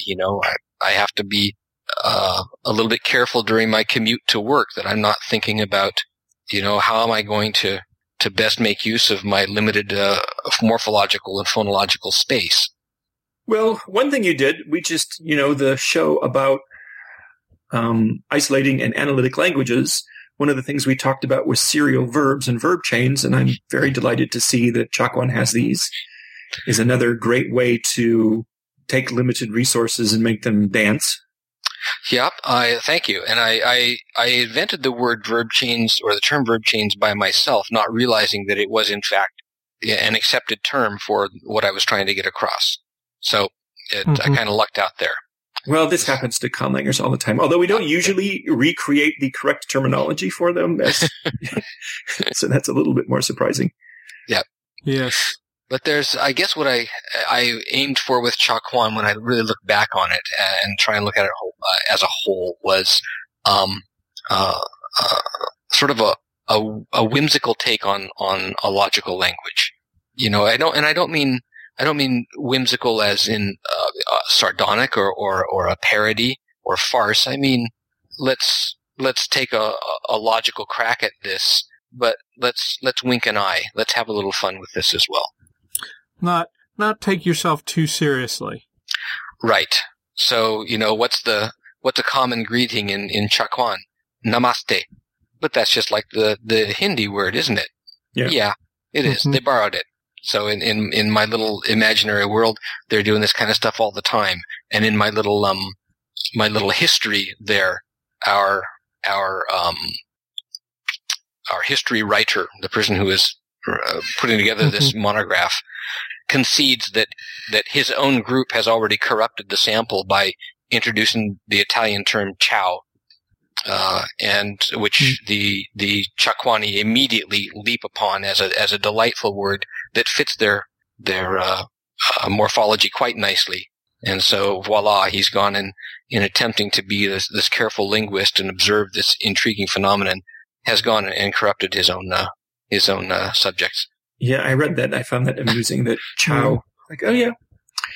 I feel like that. And this is going to sound like a really weird comparison, but listening to you talk, I feel like what you did to logical languages what World of Warcraft did to massively multiplayer online games.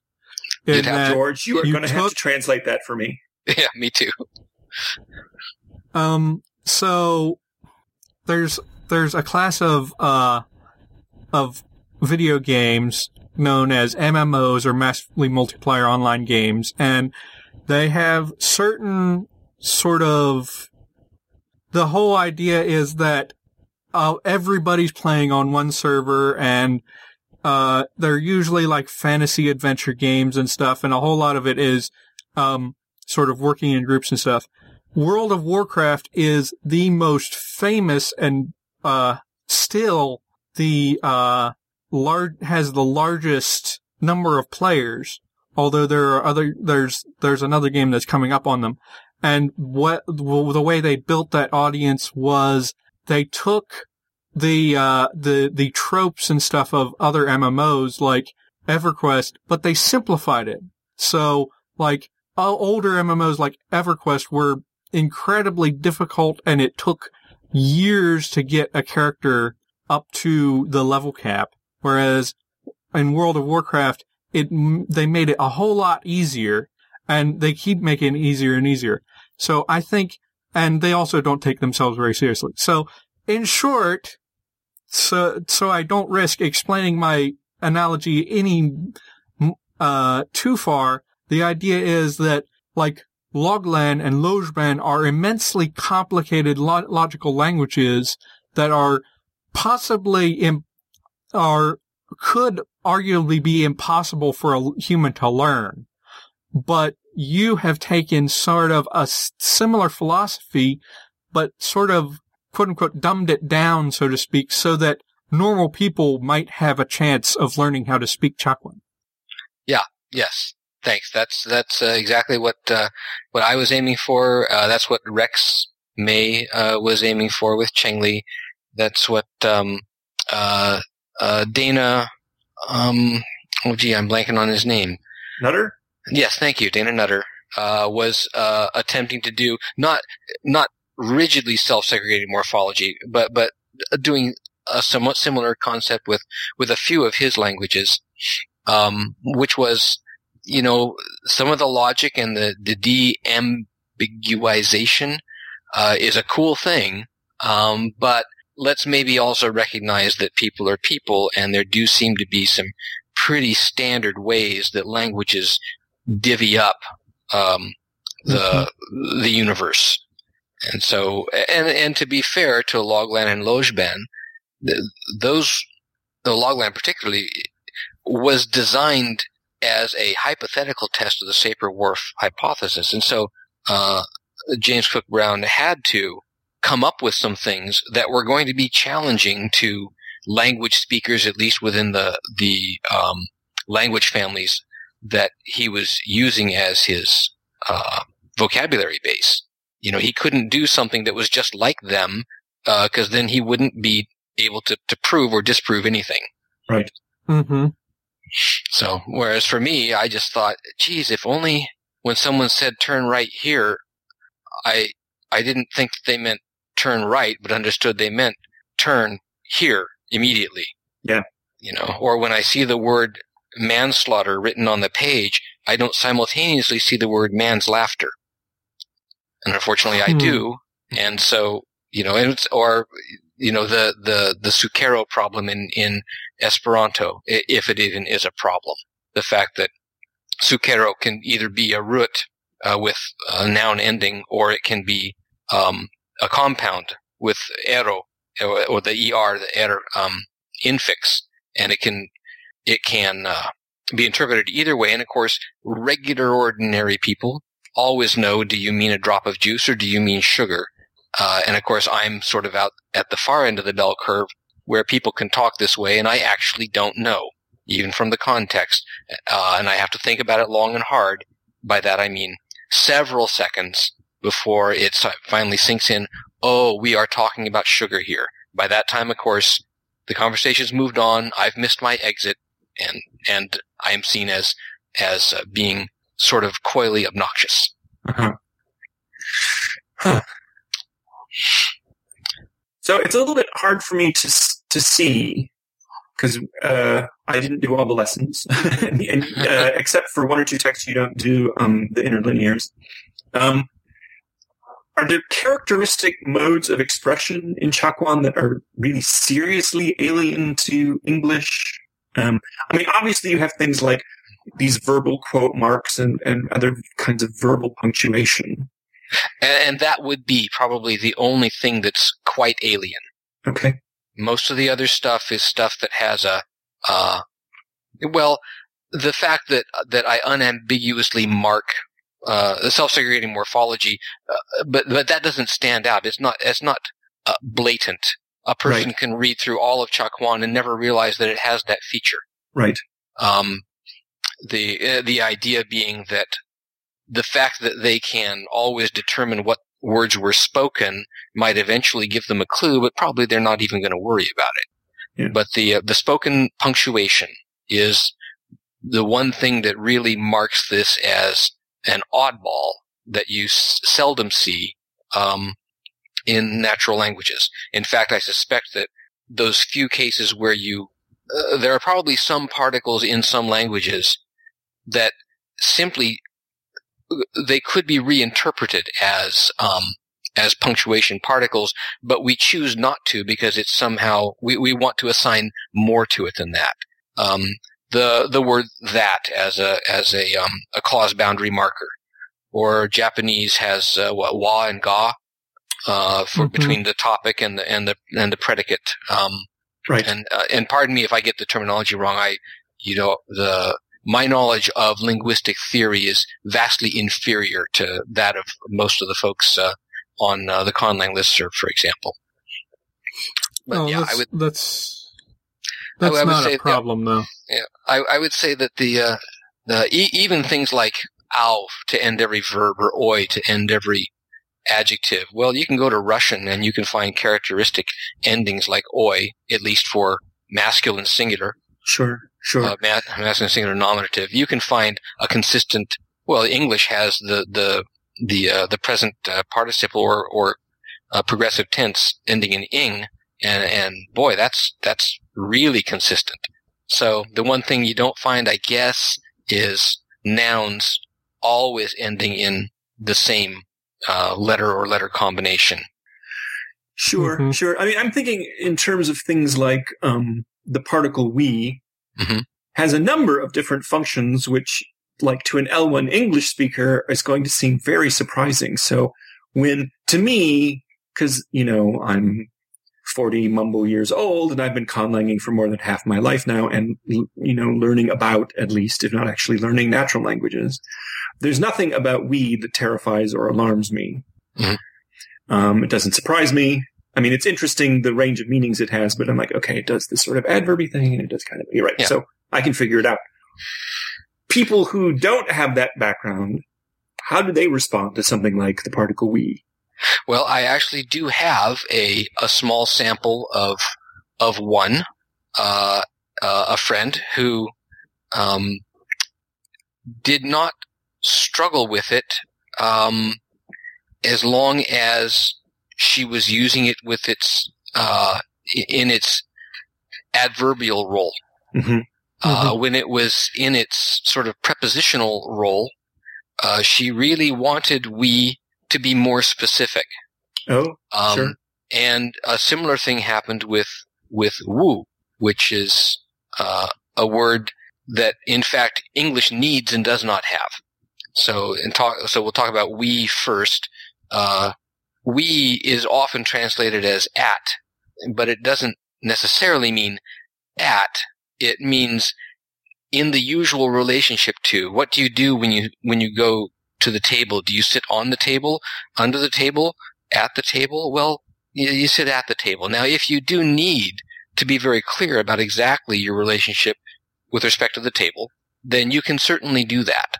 But it is fun to watch folks struggle a bit with this, especially when you can then give them a little bit of a lesson, and perhaps a lesson about English as well. So, for example, when you challenge someone, okay, tell me exactly what "at" does mean. I mean, like if I say he's at the door, where in relation to the door? Is it that specific? And, or at the table or at the conference? If he's at the conference, is he like waiting outside or nearby or what? And they start to realize, oh, you know what? In English, "at" is not really all that specific either, is it? Nor is "of." and so on. And then we get to this other, one of my favorite words in Chakwan, which is wu, which simply means with respect to. I don't mean respect like an attitude, but in relation to or concerned with. It's sort of a filler preposition that doesn't have a clear-cut meaning. And in English, we tend to use the word of in an with an idiomatic sense about it. Can you give some examples? Whatever your well, let me use? see if I can come up with one handy here. It's often used as an oblique object marker. Here's a good one. You are good at dancing. You're good at dancing? Well, you're good with respect to dancing. When we talk dancing, you're good at it. Well, that's a case where wu is a good word for that. And again, we could be much more precise and probably bring some other verbs in if we needed to be really specific. But wu stands in well for that kind of a usage. And so, Tesao okoi wu tansao. You are good with respect, regarding dancing, you're good at it. Uh-huh. And of course, you can tell we need such a word in English because the way you have to do it in English, if you don't want to use an overly specific preposition like at or of or in or on, is you have to say with respect to or regarding. Uh-huh. Okay. I really would love to see this conversation continue, but unfortunately, this episode is already very, very long, and also we have a limited time for me and William to talk about what we're going to do for the next episode.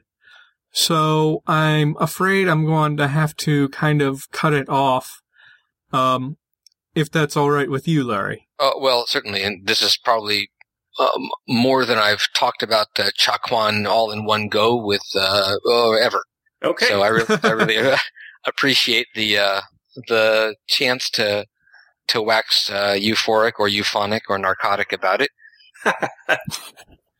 Well, and just like to thank you for having me on and letting us talk about it. Great. Thanks for coming I will on. have a couple links in the show notes.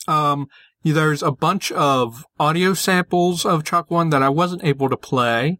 And this teaching text that we were all referencing. And, I think it would be great for a lot of our listeners. A lot of our listeners would probably love to look at all that stuff. So look at our show notes, follow the links, read about Chakwan, and, Larry, before we go, I don't have any feedback today. We don't really have time for it anyway, but, so all I will say is people, email conlangery@gmail.com with your thoughts and stuff. Also leave comments.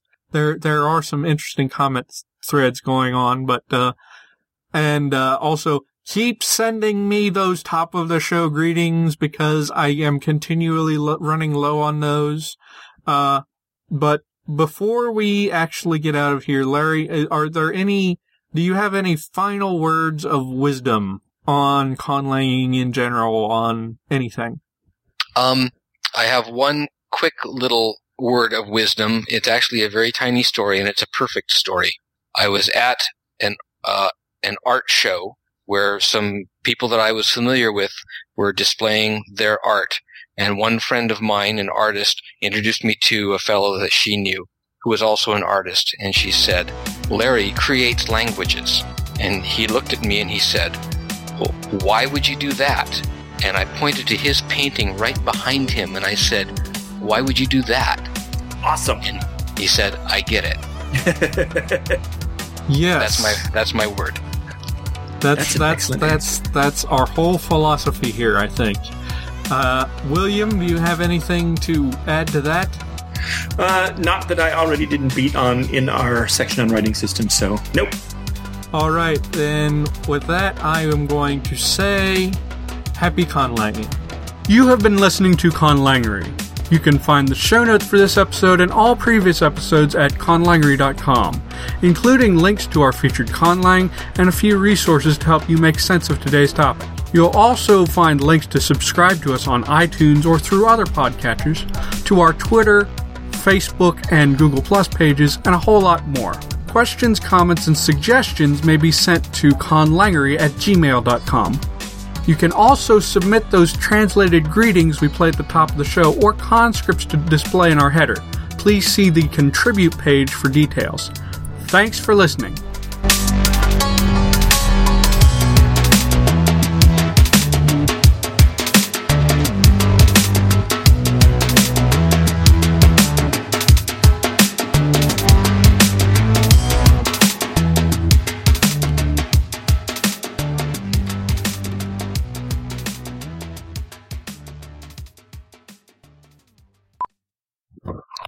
I don't think it. I can't on the really side. think of. Just one thing on the side. Did I accidentally add Larry back by posting the link in the chat window? No. Oh, is he? There we go. No, he's We're out. good. Okay. More I'm editing sorry. for George. That's Yeah. fine. All right. As soon as he answers. So we had like 3 pages of notes. Yeah, I really produced them. My thought was that we would be able to get through a lot of it quickly, which we did.